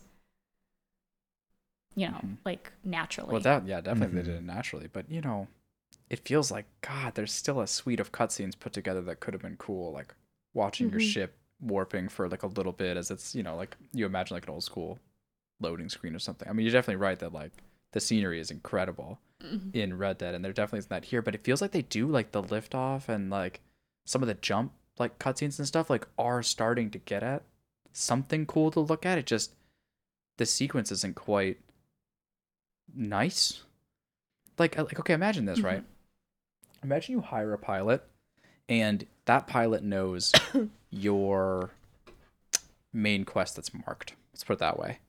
And you could like slow walk up to the pilot and talk to him, and they would talk to you and be like, "Oh shit, should we go here?" And you're like, "Yeah." And it's like, well, we're gonna have to like take a couple stops first. You want to land like this place first? It's like, is that okay? That's the fastest way. Sure. Like, imagine you just said that. And then it like takes you through some cutscenes, and you end up like on that first leg of your journey that you need before you get to the second. It feels like there could have been some zone there. It could have even just been AI, you know? You don't need a pilot character. I would have liked a pilot character. I would have liked a pilot character too, but like they want you to be in charge of your ship, you know? Like that's one of the things. So yeah, they want you to be the pilot. Like, they have an idea that just came to mind is, like, sometimes, like, depending on what type of outfit you get for your ship, but one of them has, like, a table that you can set your course marker to. Like, I definitely think it would have been cool if you could set it on the table and then be walking around your ship doing stuff as your ship is, quote-unquote, traveling. like research? You know, to... Yeah, like, go into the med bay and research some things, or like, I don't know, make your armory really pretty like I did, and then resign myself to never touching my ship ever again because it puts everything in your inventory after you go back into the shipbuilder. Like, it's but like that would have been a cool thing. And like every time you come back to the table, it like kind of shows you the status of like, okay, how far away you are from your destination, perhaps. Like, I think that could have been cool. Like a cool concept, especially when they introduce a concept like the table to set your destination. And like I know everybody doesn't do that from like the base ship, but like I just allow people to do it if they want to. Like it feels like they manage to be like space exploration is a loading screen, and you're like, what? like like instead, yeah, dude, absolutely. What you're talking about? And ironically, the whole point of the game and the entire story is like has such a hard on for exploration. Yeah. And it's a fucking loading screen and a wayfinder, like a waypoint. Yeah. I mean, and that's it. There's that one docking animation, James. How can you forget about that? The docking animation is So intense, bro. true. And then they like don't let you fast travel until you've undocked. And I'm like, Yeah. bitch, I'm on the fucking ground of a planet. You don't give a shit. Like, but I'm just docked with these guys. No, but if you're in a building, it's the same as being in a spaceship. You can't fast travel. Dude, that is a really hilarious holdover of just like, why? Like, it feels so why in this game. I don't know. It felt so normal in other games. Like, you're inside. You can't fast travel. That's ridiculous. It's almost like the balance of the game. It's like you're in the dungeon. You can't leave the dungeon. It almost feels like a quirk of the engine, you know, but it's clearly not, you know, it's a choice, but I don't know. I don't know why. It doesn't make any sense to me. You know, okay. Just on this topic though, going back a little bit of like just the RPing that could have been here. I did some research afterwards into like games that are like, because what this also hints at is a roster builder game. Which I haven't played one of those in a long time, but they're hella fun. They're like these types of games. JRPGs, as it were. Is that what they do? Like JRPGs? Yeah. Okay. Yes. But like specifically the type where you give them jobs and they go do stuff on their own. Oh. Like if you ever played this type, it's like what you would do if I can translate this to this world is like you would have them go do the side quests. You'd build a ship for them. You'd put the right crew in the right place with the right skills, and then they would go and like periodically do side quests for you and like give you parts of the reward. And then like things would happen to them. Like sometimes they get stranded, you might have to go save them, or like sometimes they might die if they don't have the right defenses, like on the ships and stuff. But then you're sort of creating an empire almost, or like you're creating a sort of command in a way, and like. But instead, you can just assign them to outposts on planets. Yeah, like, but it like hints at that, right? Because you see that screen of like their different skill sets, and you're thinking, oh, this is kind of cool. I can like put people together, and you can start to like create your own story in that way. And like a ship, like a spaceship, is such a perfect place for that. To be like, we've got the gunner, we've got the pilot, we've got the science guy, and like, what can they do? And I was really excited and waiting for the opportunity to like hire a pilot and then not fly anymore, like. And that might be something that is me asking too much of this particular game and is too far away from what they want it to be. But I think it like flirts with that in a really unsatisfying way to me of like, I love those roster builders. I love putting the perfect team together, and I love telling them what to do. And I love like having you run through mundane side quests, but then automating your mundane side quests, not just via machine, but rather like via your crew with your separate ship that you stole, is kind of like a cool way this could have gone. And so I was just looking into other games that like would do that. Let's scratch that itch, because it was just definitely like hinted at here and something that maybe they thought about but didn't go there with. So Or decided to scrap. Yeah. Yeah, I wonder if they decided to scrap I think a lot of the stuff we're talking about is like just stuff they decided to scrap. This game, it almost seems like this game needed like 2 more years. Of, like, which polishing. is insane. I don't because even it was in know. development I don't for even know. 7 years. Yeah. I don't know Yeah. if the base of this game, you know, I'm kind of down on it right now. Yeah. Because I was like, it's not like this game was in development by like some indie team with like 4 guys who just like they couldn't get it done in that time. Like, this is Bethesda. This is a massive game studio with a bunch of money to throw around. They're owned by Microsoft. But I think that's why it didn't work. That's why it didn't work. Well, yeah, yeah. it's like the committees ran this game, and like design by committee is just not Like good. Like Also, Outer Billy, Wilds it's is like- good for the exact soulless opposite reason. shit. No, I completely agree with you. I'm just when Zoe says like this game needed 2 more years of polish, like finish the system so you could have had your companions do anything. Like, no, it didn't. Like, it did not need more time. It needed better time. Well, okay. It needs more time, but it didn't need And there are- more time. Well, that's what I mean. Like, you don't get to have more time. I'm sorry. Like, no. Well, Like, you are a big AAA game studio with 7 years. If you can't make a game that's, that's just, it's time management, man. But again, it's so weird because motherfuckers out there liked this game a lot. So it's like, Yeah. I just think this game does really well.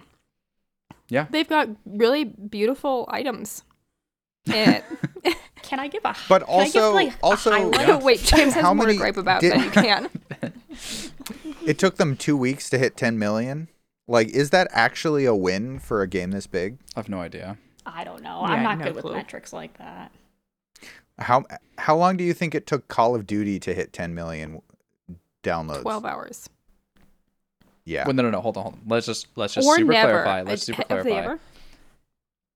I'm just saying, like, Call of Duty probably hits 12 million before it launches. You know what I mean? Right. Because I guess this Yes. game could have done that too. I don't think it quite did. But it didn't. Yeah. Maybe. I don't know, but apparently it's a success for them. That's the narrative I hear, and I trust that. That's what they're unquestioningly. saying. But It's- were they it's- ever It's not what going they're to say going to that? take with them. Did you see the one where they do the classic like Twitter pic where it's like a logo of Starfield, the main character, and then like all the fucking tens that they wanted to choose and like all the publications. You know that classic like we're getting universal praise. Yeah. And I was looking at that, I was like, no, oh my god! Like it just like it made me sick. I was like dizzy. I was like walking away from my chair, like I need water. Like what am I looking at? Okay, wait, Zoe, I believe, had the high point for the episode. Like, we think we do one every episode. Right. This was like so- the 70-hour in experience Yeah. or what? I was kind of figuring, we're going to do like a compliment sandwich. It's not really a compliment sandwich anymore because the compliments are going to kind of be like towards the review section, which I think is going to eviscerate this thing. So this is like a little bit, I don't know, like it's a little positivity corner, I think. Only because I do think it needs to be shouted out. But also shaking Bethesda by the shoulders, being like, why the fuck didn't you do this the whole time? This was great. But I did just want to shout out that one of the 12 that you do, one of the artifact retrieval quests is by far like one of the more engaging and most reminiscent of like Fallout 3 quest line scenarios that it ever does. And I just kind of want to shout it out only because it came out of nowhere and then was followed up by an artifact retrieval one that was a rinse repeat of the previous 11. So it was the most jarring experience. You're like, maybe next time it's gonna like maybe this is just I got through the. Oh, never mind. We're back. Yeah, that's exactly It's what like it the was. one It was team just that did a like- good, interesting job. Seriously, and I want to just shout out this team that did it because it was phenomenal. But essentially, this is after you discover that that there's a multiverse essentially, and you discover that the artifacts are tied to this multiverse. But you go to retrieve an artifact at what is a science. It's at a science facility, and it's really interesting. You go in. And everyone in the security at the entrance of the science facility is really cagey. And they tell you, if you have a companion with you, they're like, your companion stays outside. It's only you. And actually, the whole reason you're drawn to this science facility is as you're flying to this planet, you get a distress call from a satellite above the planet. And it's saying, there's been an explosion, help, like, there's lots of people dead, I need help, like, come save us, we're at the science facility. You go to the science facility, it looks perfectly serene and stoic. The security guard's very cagey about you coming in, asks for your companion to stay outside, so it's just you. You walk in and he's just being like, you know, we don't allow people in here. What are you doing here? You shouldn't be here. And you basically say that you received a distress call, and they're like, distress call? I don't know what you mean. He's like, okay, well, you can come talk to my director. Maybe we can get this all sorted out. You start your painfully slow process of following him to the director's office. But as you're doing it, suddenly the whole scene, like kind of like in a gun blast, like the whole scene just changes around you. Suddenly the facility is destroyed. There's a skeleton in front of you, and there's these creatures that are coming out of the walls and attacking these alien creatures. And so you grab your gun and you're shooting at them, and it's happened very jarringly all of a sudden. Like the whole facility is destroyed and on fire, and there's this overgrowth and aliens everywhere. You're shooting them with your gun, and then on the cut of one of your guns, you flash back into the pristine security place, and the security guard's like apprehending you, being like, what the fuck are you doing? Put your gun away. And that kind of captivates you of just being like, what the fuck is happening? So he's just like, you look like you were in the middle of a fight. You pulled your gun out. I had to apprehend you. Like, what the fuck are you doing? Like, we really need to get this sorted out. Follow me. You follow. Again, you get transported into this wrecked version of the facility. And you find, you know, more aliens. And you don't know what is occurring. And it turns out that the facility had found one of the artifacts that you need to retrieve, and they started to they started probing it for resources. And in probing it, they've opened up this separate reality. And in one reality, there's this pristine science facility, and due to probing the resource, there was an explosion, but it killed only one person. It killed one of their facility members named Raphael. No, R.I.P. Rip. But then the one that you're being transported to, in that universe, there was an explosion, and Raphael's the only living one, and the rest of the members of the facility have all perished. And so eventually it kind of becomes this like Legend of Zelda. I don't know which Legend of Zelda it is, where you're kind of tripping through time, where you need to like kind of phase in and out of different versions of the same reality. A lot of them. To like, I guess so. But essentially like it's come to know like, okay, like you can learn to control when you phase in and out of each reality. And they've created the facility is created in this whole way to kind of be a puzzle. So what is a blocked doorway in one reality, you can phase into the next reality, and it's an open doorway. And it's kind of a puzzle in that way. So you're constantly shifting between alien world, pristine world, alien world, pristine world, making your way down to grab this artifact. And I just thought it was so cool. Like, it was a unique dungeon, really captivating, unique environment. It was really cool to, be in a really pristine area. You walk through a cafeteria where there's people eating, and then you can shift, and everyone eating at the tables are skeletons in the other one. Just to kind of like nail home, like, everyone is dead here. And then there's optional side quest content where like you can pick up like a dead person's diary and then go into the world where they're living and hand them a diary and be like, yo, this is what your dead self said. And they're like, what the fuck? Here, you want extra med packs? Sure. Okay. Like, but like, so the thing is, that quest alone just caught me so off guard with its quality, but also we've been talking about this kind of where's the what the fuck moments. And this one just like, this one did it, and it was so startling to me that I was just like, what the fuck, a quest of quality, question mark? Yeah. Like, this is weird. Cool.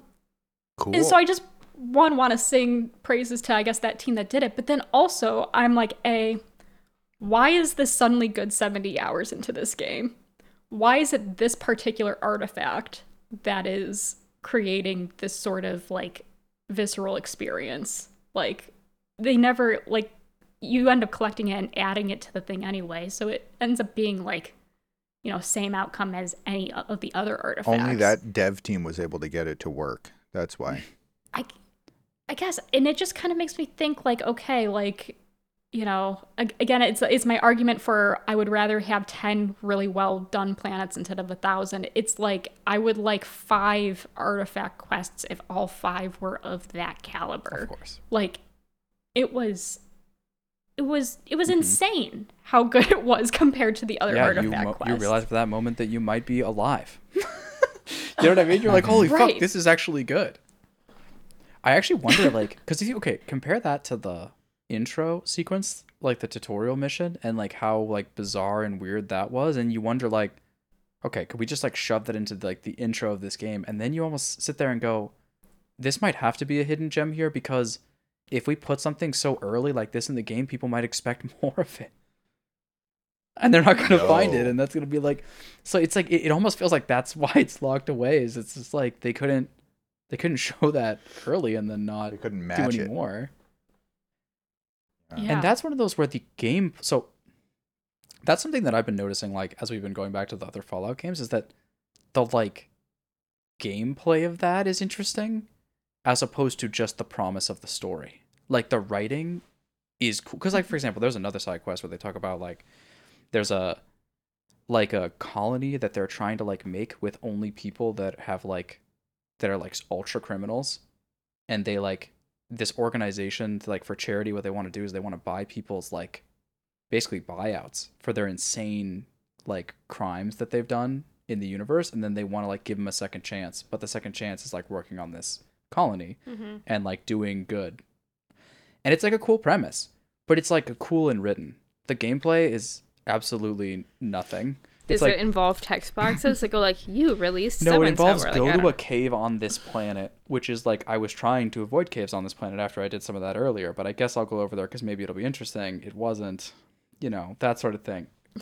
You just had to go retrieve your No, person. exactly. And like, and then you like leave, and then it's like, no, it's like some of these people that like, they're like outlaws in the galaxy that want to like make sure that these people like come to justice, even though their buyout's been paid. It's not fully.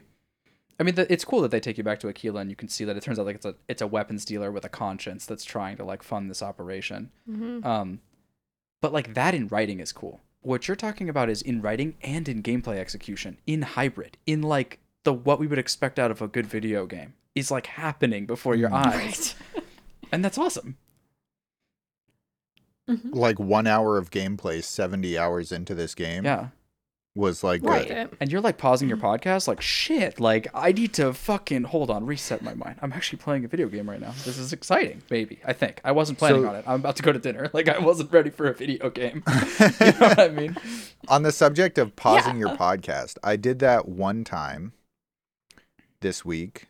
I paused my podcast because I went to the Starborn ship for the first time, and there were 2 of them standing there waiting for me, and I was like, oh, this might be an interesting conversation that would tell me something about the world. Oh, James, oh no. And I found out that one of them was the hunter, we knew that, and the other one is the emissary. Sick names. And the emissary turns out to be spoilers. Ooh, big spoilers. It's the person who dies from Constellation. But like it's them from another universe where they didn't die. And now they're a Starborn because they made it to the end of the universe in that, you know, in that dimension. And now they're like this entity called the Emissary, which is like maybe a multi-entity. It's not really clear. But they've also been kind of guiding Constellation maybe, and like the collection of the artifacts, and they are like maybe testing you to see if you're worthy of bringing the artifacts to the Unity and becoming Starborn. And the hunter is like, you see this idiot like telling me that I'm doing it wrong by just like taking them? they're trying to control who becomes Starborn too. They're just like hypocrites about it. And it's this like deeply uninteresting like political discussion of like where the hunter is this like strength and individualism is all that matters, and like people that try to control things with justice are just hypocrites, and also evil in their own right. And the other side is like, I don't know, government overreach, I guess. And they're just there, man. They're just they don't do shit. Yeah. Like one of them is wearing white clothing and the other one is wearing black clothing. Like it's so fucking uninteresting, on the nose commentary, but it's like not even on the nose. It's like missing the nose. You know, Yeah. it's like trying to be on the nose, but instead poking yourself in the eye. I don't know. Damn, dude. I also love in that how you can be angry at the hunter for like killing your companion, Mm-hmm. and he goes like, "Don't worry about it, bro," and your character's like, "I'm not gonna worry about it, bro." Yeah. You're just like, Okay. no, this is upsetting. What the fuck? And they're like, you have to choose one of us. And it's like, why? Why would I want to choose between like asshole 1 and asshole 2? Like there's no, is one of the like, am I supposed to feel good about this choice? Like, is there anything interesting in this choice? Like, at least in Fallout, like when you're choosing the Iron Brotherhood or whatever it's called, Brotherhood of Steel. like, you know that they're assholes and it's all fucked up, but like they're assholes in kind of a fun way, you know, like where there's like something silly about it. In this case, they're just like, they're just jerks. It's not interesting. There's nothing fun about the choices. There's nothing like, there's no substance there of like gray, morally gray, like, well, I'm trying to choose the lesser of two evils and like get along with. It's just not. But James, what if I told you that in not siding with either of them, you get a epic battle across space and time against both of them at the end of the game? Well, I kind of knew that because then I went to I did the quest where you like go to NASA headquarters, and you discover that they created like a puzzle mechanic and then realized that it wasn't fun, so they put the lock to the puzzle, which is like, this door has no power, and then they put the key right next to the lock because they didn't want to have to make you search for it. So it's just like on the ground. You mean like for the people who are like in a dying ship that they just need you to flip that fucking switch that's right above their head, and you're like, bro, Exactly. couldn't flip yeah. that switch, They- dog. it's like right. Exactly. It's like, yeah, the door needs power, and so you like go over to where the power like bay is, and it's like, oh, you need a energy cell, and then you look at the ground, and right underneath the plug for where you put the energy cell is just an energy cell on the ground. Yep. So you pick it up and put it in and go back to the door, and it's like, why did you even bother to make me do that? It actually is so hurtful And then you go down to do that to you, because it's like it's showing the like seams behind like puzzle games and like puzzles in a way that's just like kind of uncomfortable, because it's like you can make a puzzle. It's almost a meta commentary about puzzles. It is. It's like, you're just getting this thing from the start to the end. We're just going to put some obstacles in your way. What if we didn't put obstacles in your way? And then you're like, what have I accomplished? And then again, it's a meta commentary because we talked about this in the beginning, bro. It's the whole game is a meta commentary about And Sisyphus. the most difficult of these puzzles is that they put an unlocked door in between the door that you need to open, you need to get power, and then you like you have to go around the corner and then open a door by pressing like the A button, Yeah. and then go in, and then on the ground right next to the like power cell receptacle is a power cell. There were actually 2 there, so I picked up both of them because I was like, maybe the next one they hid, so I'm going to get a spare, or maybe you're going to need this one. Nope, the other one just had one by the ground as well. It's like you know, like when you're a kid, bro, and like your mom is like, I don't know what it is about this video game thing, and you're like, look, mom, like I did this like complicated thing, and she's sort of sitting there going like, I guess. It's like, this isn't that. This is literally like for when I try to teach my mom a video game, which very rarely happens, and then I'll just occasionally get a message being like, so there's a small hole between me on the bridge and where I'm trying to go, like a small little break in the bridge. What should I do? And I'm like, have you tried jumping? And she's like, oh. And then like that's the end of the communication because she's like back on her way. It's like, it's for her. Yeah. It's like, the puzzle is literally at her level of like she forgot the controls to the game. So it's like the puzzle is like, do you remember how to pick this up and put it in there? If so, like, congratulations. Does your A button work? No. It's like the puzzle is like you have to switch to like another controller because you can't bind that. So I don't know. Yeah. Okay. But you know, listen. Yeah. You know, maybe. So at the end of this, they give you this ultimatum of like you have to choose between the person wearing white clothes and the person wearing black clothes, and they both suck. But like not in an interesting way, in like a boring way.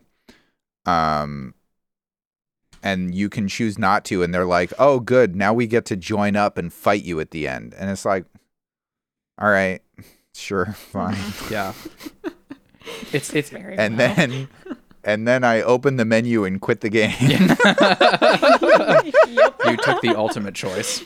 You're like, actually, all choices have one secret option, which is quit the game. Yeah. It just reminds me of like all the times in Bethesda games. This is true of all of them, especially because we are more competent gamers now. God, especially put a mouse in our hands or whatever. It's like, but I do love it where they're like, it's gonna be a real battle out there. There's gonna be like a lot of guys. Do you want our help? You can pay for our help. If you pay, we'll send like a boarding crew with you. And I'm like, how hard could it really be? But like they're making it be like, oh my God, dude, like you need like 3 families worth of health. And I'm like, okay, yeah, for sure. And then I just like walk into the sequence and it's like, there's like 10 guys and they all just die instantly. And I like sort of remember halfway through that med packs apply a little bit over time, you know? And so I like retreat to cover a little bit in the middle. You know what I mean? And you're just sort of sitting there going like, don't you think your story would benefit if this was a little harder? Because then the like weight of this before. So I think there's a lot of that where like the weight of the decisions feel oddly balanced for the actual game. Like it just doesn't feel like you need to care. And like, maybe that, but because you're like, oh. Well, and they even reward you at like, I don't know, like during the whole onslaught on the lodge, like if you actually like take out the hunter shields, there's this hilarious part where like you have to race back to the eye, escape from the hunter, and then he catches you in space in his cool ship. And if you've managed to take out his shields during this whole thing, he literally goes, in so many words, GG, well played, and you get a gun, and he's like, never had someone do that to me before. We'll see you again soon. And he goes up into the distance, and I'm like, what the fuck? Thanks. Like, just what the fuck? Just what the fuck, dude?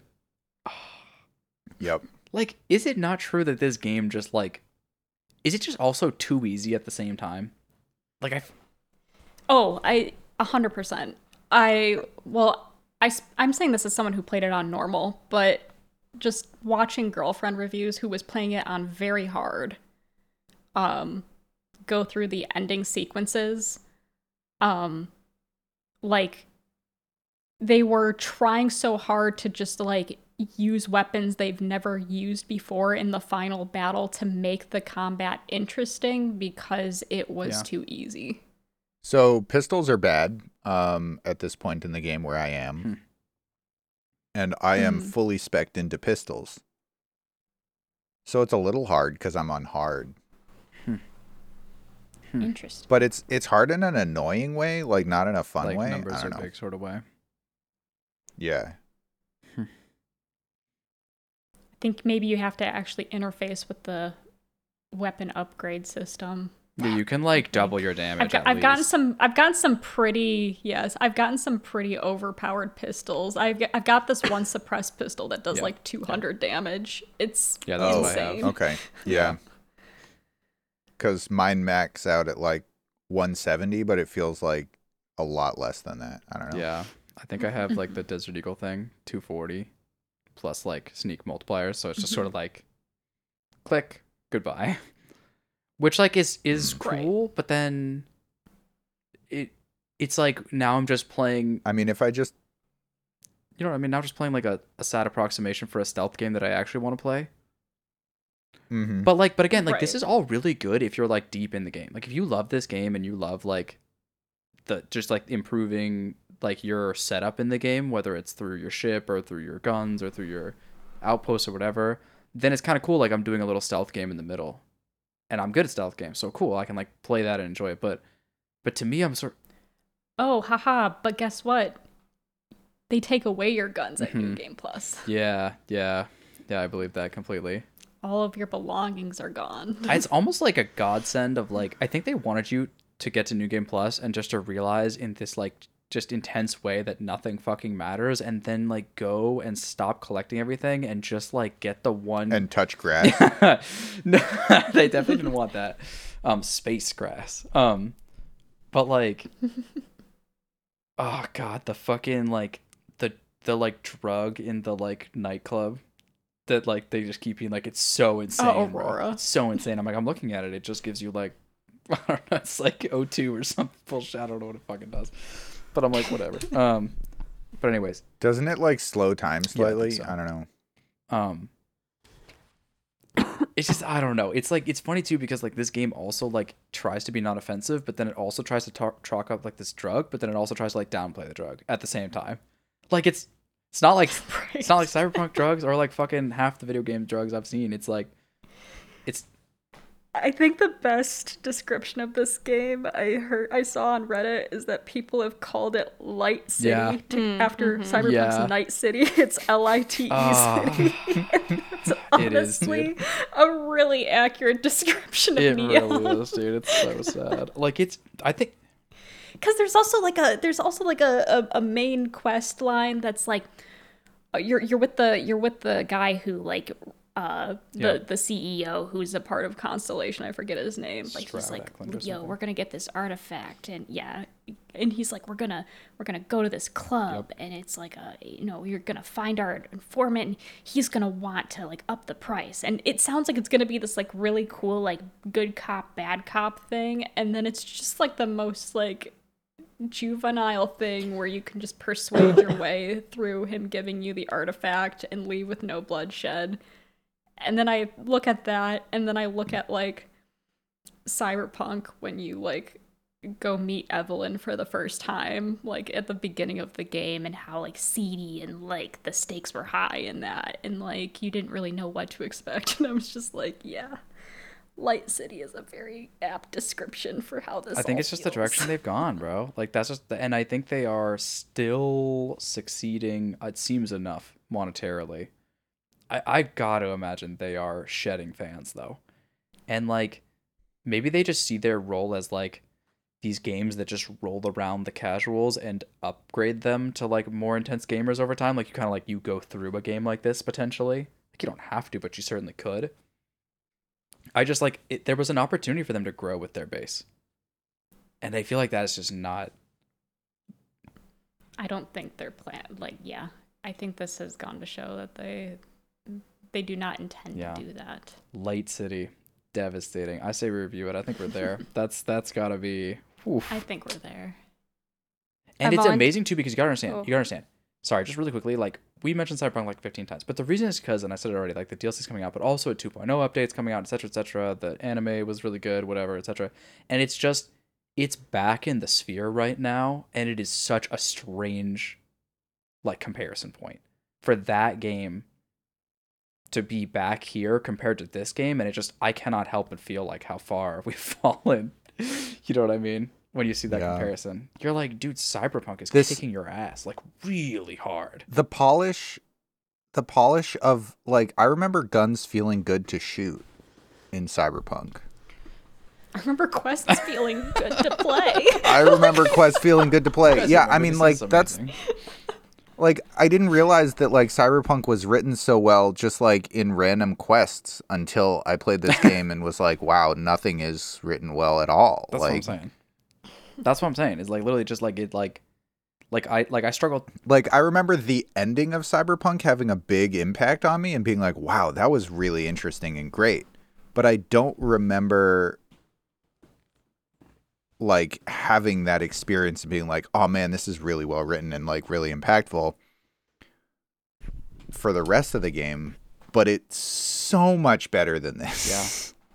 Yeah. It's like, yeah, just yes. I say review, but like it's just that comparison coming back into mind does not do favors to this game. Like essentially in any No. capacity. Oh, Yeah. So, okay. All right, Okay. let me out Go on. for it. Go. I'm Go. ready. All right. My overall rating of this game, I think it's got to be a meh. Like, I think I think if you were to ask me after the first week, and maybe I would even argue the second week, I would have, like, I think I was hovering around a 1 thumb then, where I was just like, yeah, it's a little annoying. However, like, I'm sinking the hours into it. Like, it's got to be, like, that's got to count for something, right?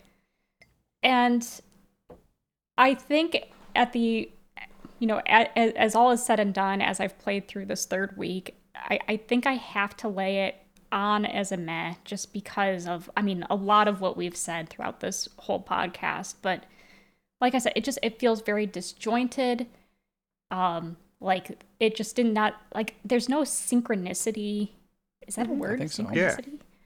Synchronicity? Between like the game and its systems, and like I said, it looks like it just hurts itself in confusion and like detracts from a lot of its things due to all the systems it has to offer. But then the other thing is, it just doesn't.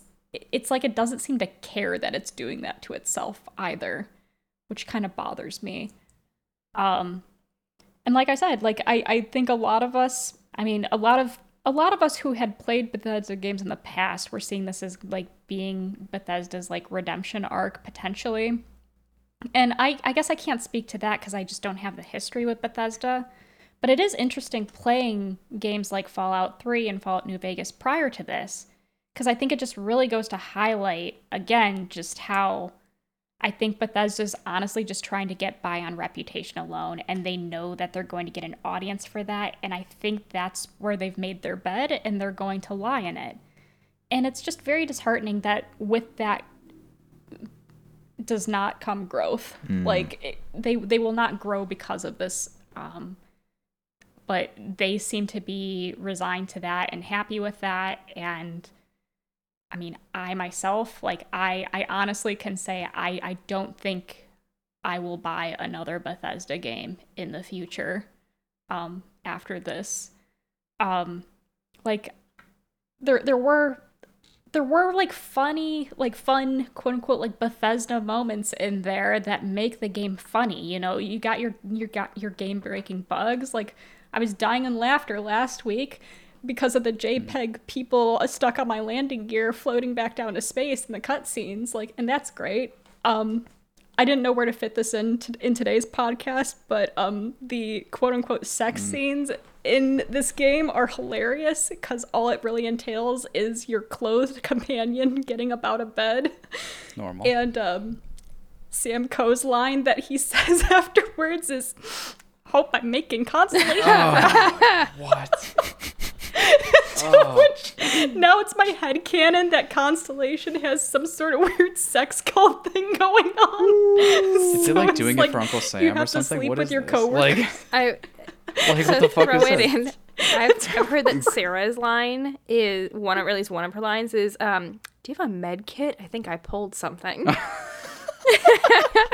Really? Well, adult sex. It's astonishingly exciting. Oh. Just close your eyes and think of the scene. Exactly. Huh? It's just so...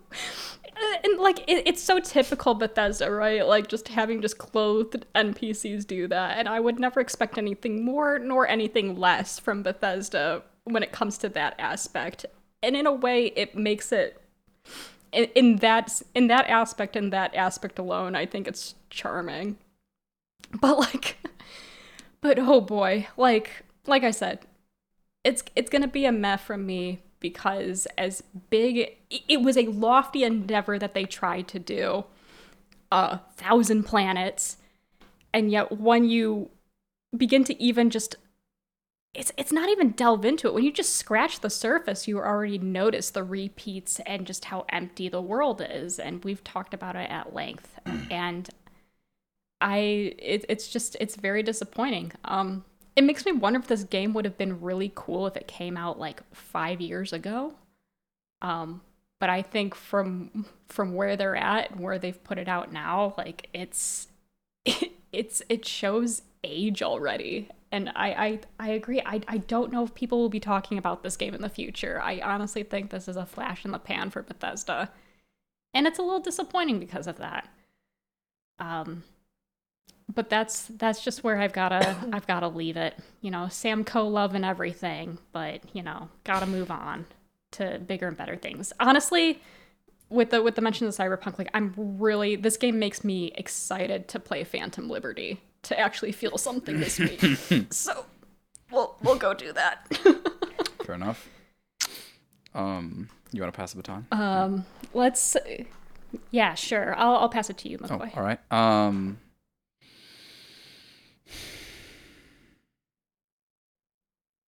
I think that, you know, it's like we have a rating system with different parts of it for a reason, and I feel like if there was a reason for a thumbs down, this would be it for me. Because I can't explain to you how bad this game is, in my opinion. From like just the way I see the world, it is awful. It's just awful. Like, it is. Motherfucker just ended with, I want to feel something. Like, do you know what I'm saying? Like, that is all you need to know, bro. Like, this game, it robs from you the ability to feel something. And like, wow. Just wow. Like, there's so much. They managed to make the biggest world the most empty and with the least content. They managed to make the combat better than it was before, but like the worst first-person shooter I've ever played recently. Like, it's like Fear was better than this, like combat-wise. Like, do you know what I mean? It's like everything they do in this game, to me at least, is against my design philosophy. So, okay, it's not for me. And I think that's very clear. It's not for me. This is the type of game that, it's like I said this before one time for Loop Hero, and people were hating on me specifically for this because I had the audacity to say that like that game is not only like in my eyes not good, but it's like potentially like evil for the way that it like is. And I don't mean to bring that up for Loop Hero. I'll let that one lie. But I think this game like might be evil, honestly, because it's they've really like improved on your ability to take more time to do the same shit. Like, inventory management is so annoying and long in this game. Like, longer than it should be. And like walking to your different, you know, NPCs you need to sell it to and their limited credits and this, that, and the other, and like trying to find your upgrade materials, but then having to track everything. It's like, it just felt like they had really extended my playtime out a lot. And I just think that's evil. Like you're just taking my time. And it's like, it felt like a game designed like for that. Like almost like it was an app designed for engagement. But it's like, that you're not getting anything from that. Of course they are, in the grand scheme of things, which is that they're building that game for someone else who wants to spend more time in it. But it felt like it was just pulling at me to demand more time. And I can't even begin to explain to you like how many other valuable things I wanted to do with that time. Like this made me question, like there were dark points playing this game where I was like, I should quit the podcast. I don't think I even like video games. Yeah, like, I can attest that we had some really serious walks where McCoy was like, I think video games are dead for me. I don't like them anymore. Look at this garbage. Like, this is terrible. Like, it's not fun. It's like, it's just has the occasional carrot to say, like, go through 10 hours of garbage to maybe get a payoff, and probably not. Like, damn. Like, the guns are really uninteresting. Like, the powers are such a disappointment. The dialogue is bad. Like, okay, here's the positive for this game. It pushed me over the edge to go and find a game that I actually enjoyed. And I did find a game that I actually enjoyed called Lies of P, which I really enjoyed and I've been enjoying since. So I'm actually sort of thankful for this game for sending me all the way, like, running in fear of it, to something else that I enjoyed more. So I don't know. I feel like we've said all our points, right? But just, if you enjoy this game, that's great, obviously, right? But if you aren't enjoying this game, call someone. Like, for real. Because this game will rob you of, like, your life. If you're not enjoying it. Just don't play it, man. Just, if you're not enjoying this game, don't keep digging. Yeah. But, like, I know because I dubbed. Yeah. I played 40 hours. Yeah. Maybe like 45, 50 by the end. Probably 40. Who knows? Yeah. Of trying to find the fun. And we've already discussed I did it wrong. Right? Fair. I did it wrong. I accept that. I did it the way that I wanted to, under the cell of you can do it the way you want to. And you absolutely can't if you do it like me. So don't do it like me. Be better. Learn from my mistakes. You know, I'm like the fucking guy at the end of his life who's like, well... Yeah, quit before 40 hours. Yeah. But, like, you know, when you keep waking up thinking, like, okay, I haven't really had a lot of fun yet, but I think this might be fun, it isn't. Like, if you start to feel like that, I don't think it is. But if you're sitting there going, like, shit, like this was fun, and, like, this system is fun, and, like, okay, different person. So, okay, I'm not going to rehash everything, but I'm just going to reiterate that it was soul-sucking and potentially just, like, such a disappointment for the studio, such a disappointment for... Like, dude, like, you remember when Todd Howard made that quote of, like, he was like, you know, like, there's nothing more exciting than launching, like, a new franchise we've been working on for 10 years. And it's like, this is the worst space universe I've ever seen. It is the least interesting space universe I've ever encountered. Am I wrong with that? Like, I was going to bring that up in my review was like, this is their first new IP in 25 years. And there's no interest in this world. yeah. There's nothing of interest in this world. Like, that's gotta be bad. Right? Yeah. Yeah. Like, I would just say that remember to play a game that you like sometimes and feel something. Like, for example, like, if you even want to stay in Bethesda, like, go play the opening sequence to Fallout New Vegas and hear that, like, really beautifully eerie and haunting music as you're, like, creating your character and, like, all the intrigue in that, and just recognize that that is better than anything I found in this game in 40 hours. And that was at the start of that. So anyways, that's enough. So I think thumbs down for me. I think that's just, if you've heard me talk enough, you understand my perspective. Yeah. I would actively not recommend this game to people and not recommend it to myself if I could go back in time. Yeah. What about you, Elena? What do you think? Yeah, fuck this game. No, I like genuinely, I was like, fuck, I want to rate this game before McCoy because I want to give it a thumbs down first. But bold and brave. It's just such a strong no. It's a thumbs down for me. I'm probably the biggest Bethesda fangirl that we have on the podcast. Fan person. Because Gabe would be the biggest fangirl. yeah, obviously, but he's not here, so suck it, Gabe. Yeah. No, like I have loved Bethesda games in the past. I do not love this game. I do not like this game. In some ways, I feel nothing about this game because I think it is in a lot of ways nothing. But it's enough of a disappointment for me and enough of it's just not. It's maybe not offensively. I think it is offensively. Yeah, I'm saying that word right. Sorry, I am a little bit sick, so like, same. Stick with me here.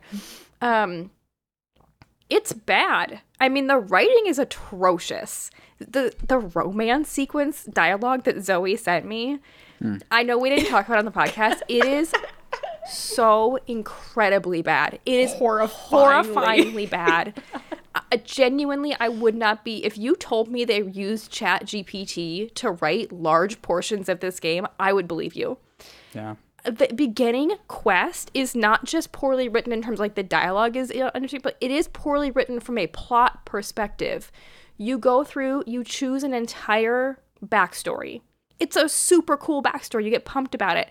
Then they stick you in a mine and you're like, you're a miner. And the guy, even when you wake up, the guy's like, it's a weird choice for you to end up here. And I'm like, it is. I'm a fucking farmer. What the fuck happened? Or like, I'm a bounty hunter and I'm sitting here as the newbie in a mining operation.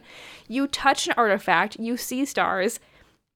A guy shows up and is like, you are now of central importance to the most exclusive organization in the galaxy. Take my fucking ship and this robot. Like, it's insane.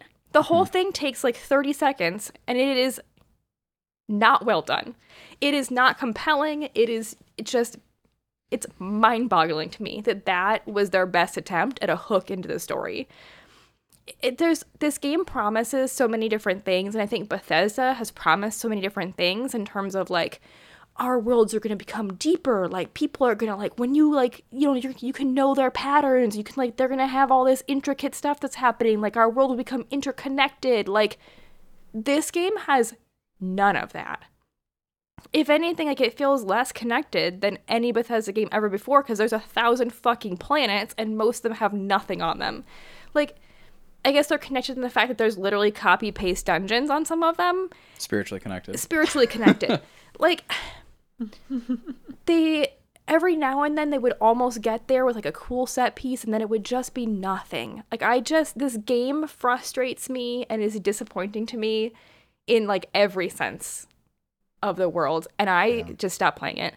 And I would think about playing it again, being like, I couldn't bring myself to do it. I really don't like this game. I think it's boring and obnoxious, like at the same time somehow. Yeah, and I think that's okay. Like, I think that I have changed as a gamer since I first played Bethesda games, and I also pretty strongly think that Bethesda has changed what they're going for. And I think like James has described that really well. And that guy on Reddit who's played 2,000 hours of Bethesda games has described that really well. Like, that is their core audience, and that is not an audience that I want to be a part of. I don't want to be a person who has 2,000 hours to put into mildly interesting Bethesda games. Like, I want to play games that expand my mind and like are intriguing or interesting, or like someone has put imagination in, or like just fix problems that games have had forever. We have talked about the companion walking issue every episode we've recorded about Starfield, and that is an issue that only Bethesda is having anymore. No other major game studio is still allowing this thing where like the companion walks at like 2 miles an hour and you can't match their pace. Like, that doesn't happen anymore. So yeah, I think Bethesda is like out of touch and behind the times and not for me. And if they're for someone else, I guess that's okay, but I don't want to be their core audience anymore. I'm out. It really poses the question to me, like, what does a game have to do to get a thumbs down? Like, does it have to like break my computer? Like, does it have to like reach through the screen and punch me in the face? No, it has to break my spirit. That's sorry. I'm also really sick and tired, but like, I mean, come on. So that's my review. James, take us home. Land this ship. So, I was listening to Zoe review this game and give it a meh. And I was like, am I going to give this game a meh? Or am I going to give this feeling a like I was being overly generous. thumbs Now down? that we've being torn too it to nice. shreds. I mean, it's kind of. I feel like I'm giving it too much at the credit. same time, it also felt You might like be. you maybe found more It might be avenues genuine. of fun than maybe, like, at least than I did. Maybe than Elena true. did. I don't know about James, Yeah. but you know, that's Oh, I'm giving this game a thumbs down. Oh, I was thinking about it and I was like, nope, this is a thumbs down game for me, I think. I put 44 hours into this game. And some of those were on a pause screen while I did anything else in my life because I didn't feel like playing. I feel like this makes me feel like I should do laundry. because the bell. Literally, like I would just like do laundry and then be like, I kind of want to watch YouTube on my television instead of going back and playing this Yep. game. And like that, that's kind of telling in itself. But yeah, I mean, I think I was saying it during McCoy's review, like this world has nothing to offer to me. And they do, as we mentioned earlier in the podcast, like they do no work to get you excited about the world and the game. All they do is tell you, you're the most important person in the world because you did nothing, and like pat you on your back and send you on your way to do nothing. And I mean, like I kept playing the game looking for like something that would take a stand or tell an interesting story that was like, I don't know, cyberpunk-esque, where it actually had something to say about the world. And I kept being disappointed. I think that you can't tell an interesting story without taking a side.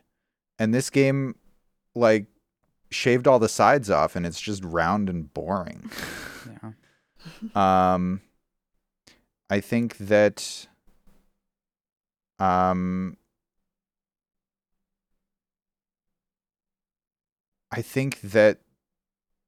anything that you enjoy in this game, another game did better. And except to give you thousands of hours of single player content. Like, this game is a master at that. But that's not what I'm looking for in a game. I'm looking for fun. How could you, James? This is bland. I do not recommend this to really anyone. This game makes you feel like when you're scrolling, but like way past the good shit. Yeah, you're You know what I mean? This game is doom scrolling the game. Yeah. It really is. It is like, yeah, it's not. I mean, James, It fills your time, but not your heart. I feel you so hard with just the, like, you feel like you're going mad because you keep on playing to be like, well, surely there's gold under here. Yeah. And it's just like, eventually you need to hang up the harness and just be like, listen, like, it's done. Yeah.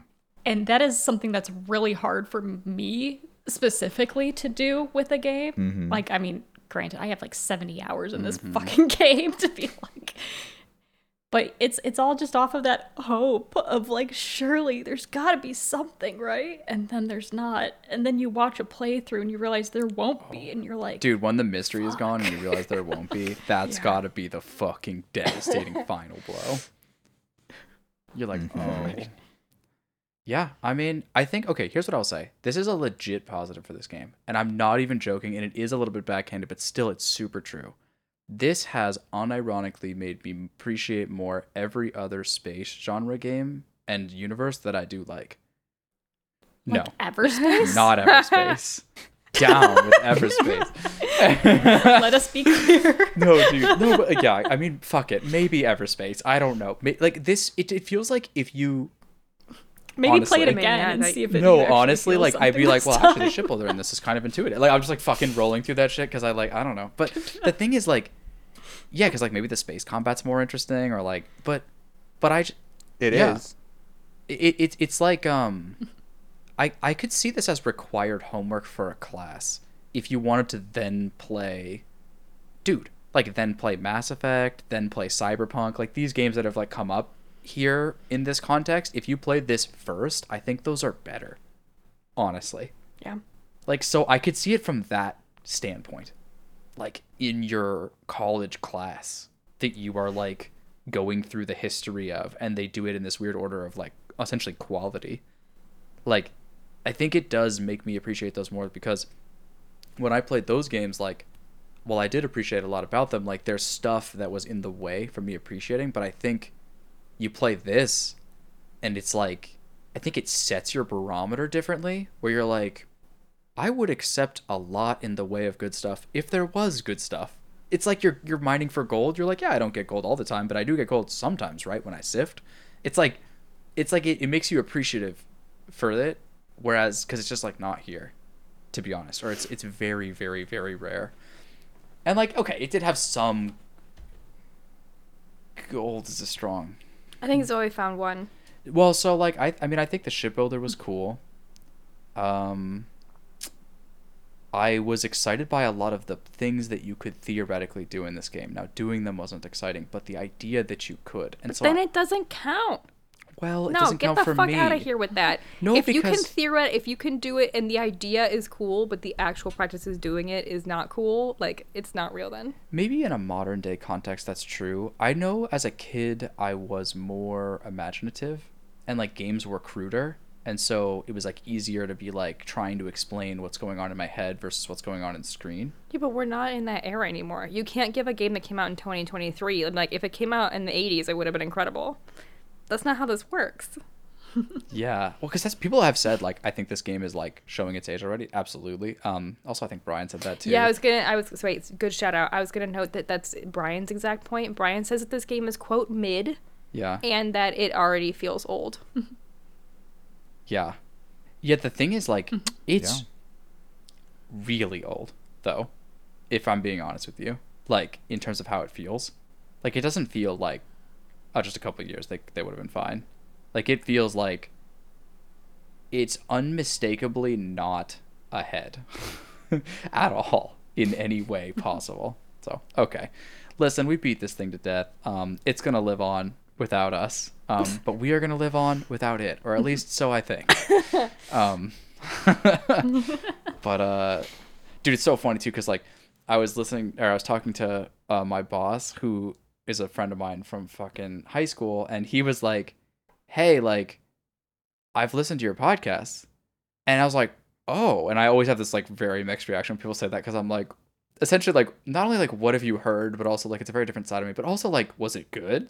You know, like, was it a good episode? I want to know. And he's like, I listened to Starfield, and he's like, you know, like, I like the podcast, but I will admit, it doesn't seem like you guys like the game. And I was like, And yeah, it's like, yeah, that's a correct Well, assessment. what's up, Alex? If you've gotten to this point, There's no way. we did not like the game. yeah, true, absolutely true. And do consult that list that I sent you over Slack of games that we did like. But do note though that usually it comes with this very specific caveat, which is to say, usually the games we do like are games you should probably play beforehand, which is a large commitment for a podcast. But like when I say something like, oh, dude, check out the Obra Dinn episode because it was a game we really liked, or, you know, check out the fucking What Remains of Edith Finch episode, you know, whatever. And I had a list. It's like, you know, it is also sort of awkward because it's like, well, all you have to do is play the entire game first. But at the same time, like, yes. And probably. look, that's one more point about Starfield is you did not have to play it before listening to this, and we actually suggest that you don't. Right? It's like there's a value of games like this for our podcast, even though I personally feel empty, and I'm not sure if that makes it worth it. But it's like, you know, it's like you could listen to a Starfield episode without playing Starfield and see if it's good. And I actually have heard that from a couple people being like, yeah, you validated my thoughts of like people were telling me that it wasn't that good, and I thought maybe it wasn't for me, and like, you're right. Like, yes, true. So it is awkward, right? Like recommending like, well, oh, dude, this episode's amazing, but all you have to do is play like the entire Mass Effect series, and then you're good.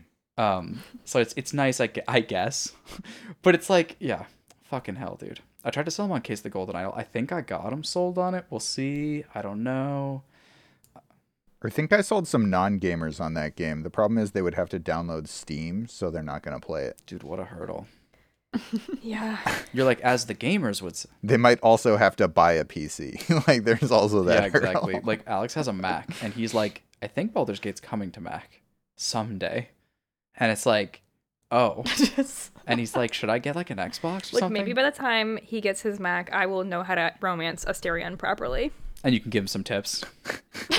You should give him I'm some going to tips. publish a guide. I'm going to self-publish just one podcast. It's just me, and it's only about how to romance Asterion. Yeah, with, like the secrets, like what he likes, what he doesn't like, and like you're gonna have to kill some people, but the key is you're gonna have to like it. Yep. He essentially is like the like vampire, like, you know, fantasy version of that first date fucking music video from Ninja Sex Party, where they're like they go on the first date and it's like getting like these crazier and crazier crimes. It's a Yeah. fucking epic music video, by the way. If you haven't seen it, and it's like eventually like. He's just like killing people, and then she's just like hanging the whole time, just be like being like, fuck yeah, like we're like ninjas killing people and shit, like this is epic. And so yeah, I think that's kind of what you have to do for Asterion, but anyways, not important. Look, more on that later. Let's get the fuck out of here. Yeah, might we rest? Yeah. Yes. Now that we have successfully failed at reviewing this game according to Donkey's video about how to write a good game review. Oh yeah, 7 out of Yeah, 10. exactly. 0 out of 10? 1 out of 10. No, he's probably saying that 7 to 10 is the only viable. Yeah, I don't listen to the rules. No, he was saying that if you criticize a game, that's wrong. Right. You clearly have not played the genre. Yeah. Clearly you're I not mean, the look, right reviewer for We this sort openly of Exactly. admit we were not the right people for this game. But actually, like we were in our ways. What was that face? We were Exactly. in TOT standards. Yeah, but also like we were Bethesda fans at some point.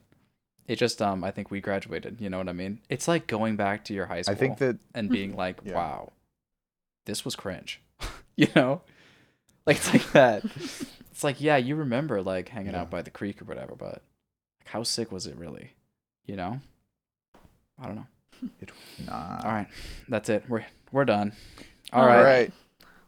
Let's get out of here. Thank God I don't have to play that game anymore.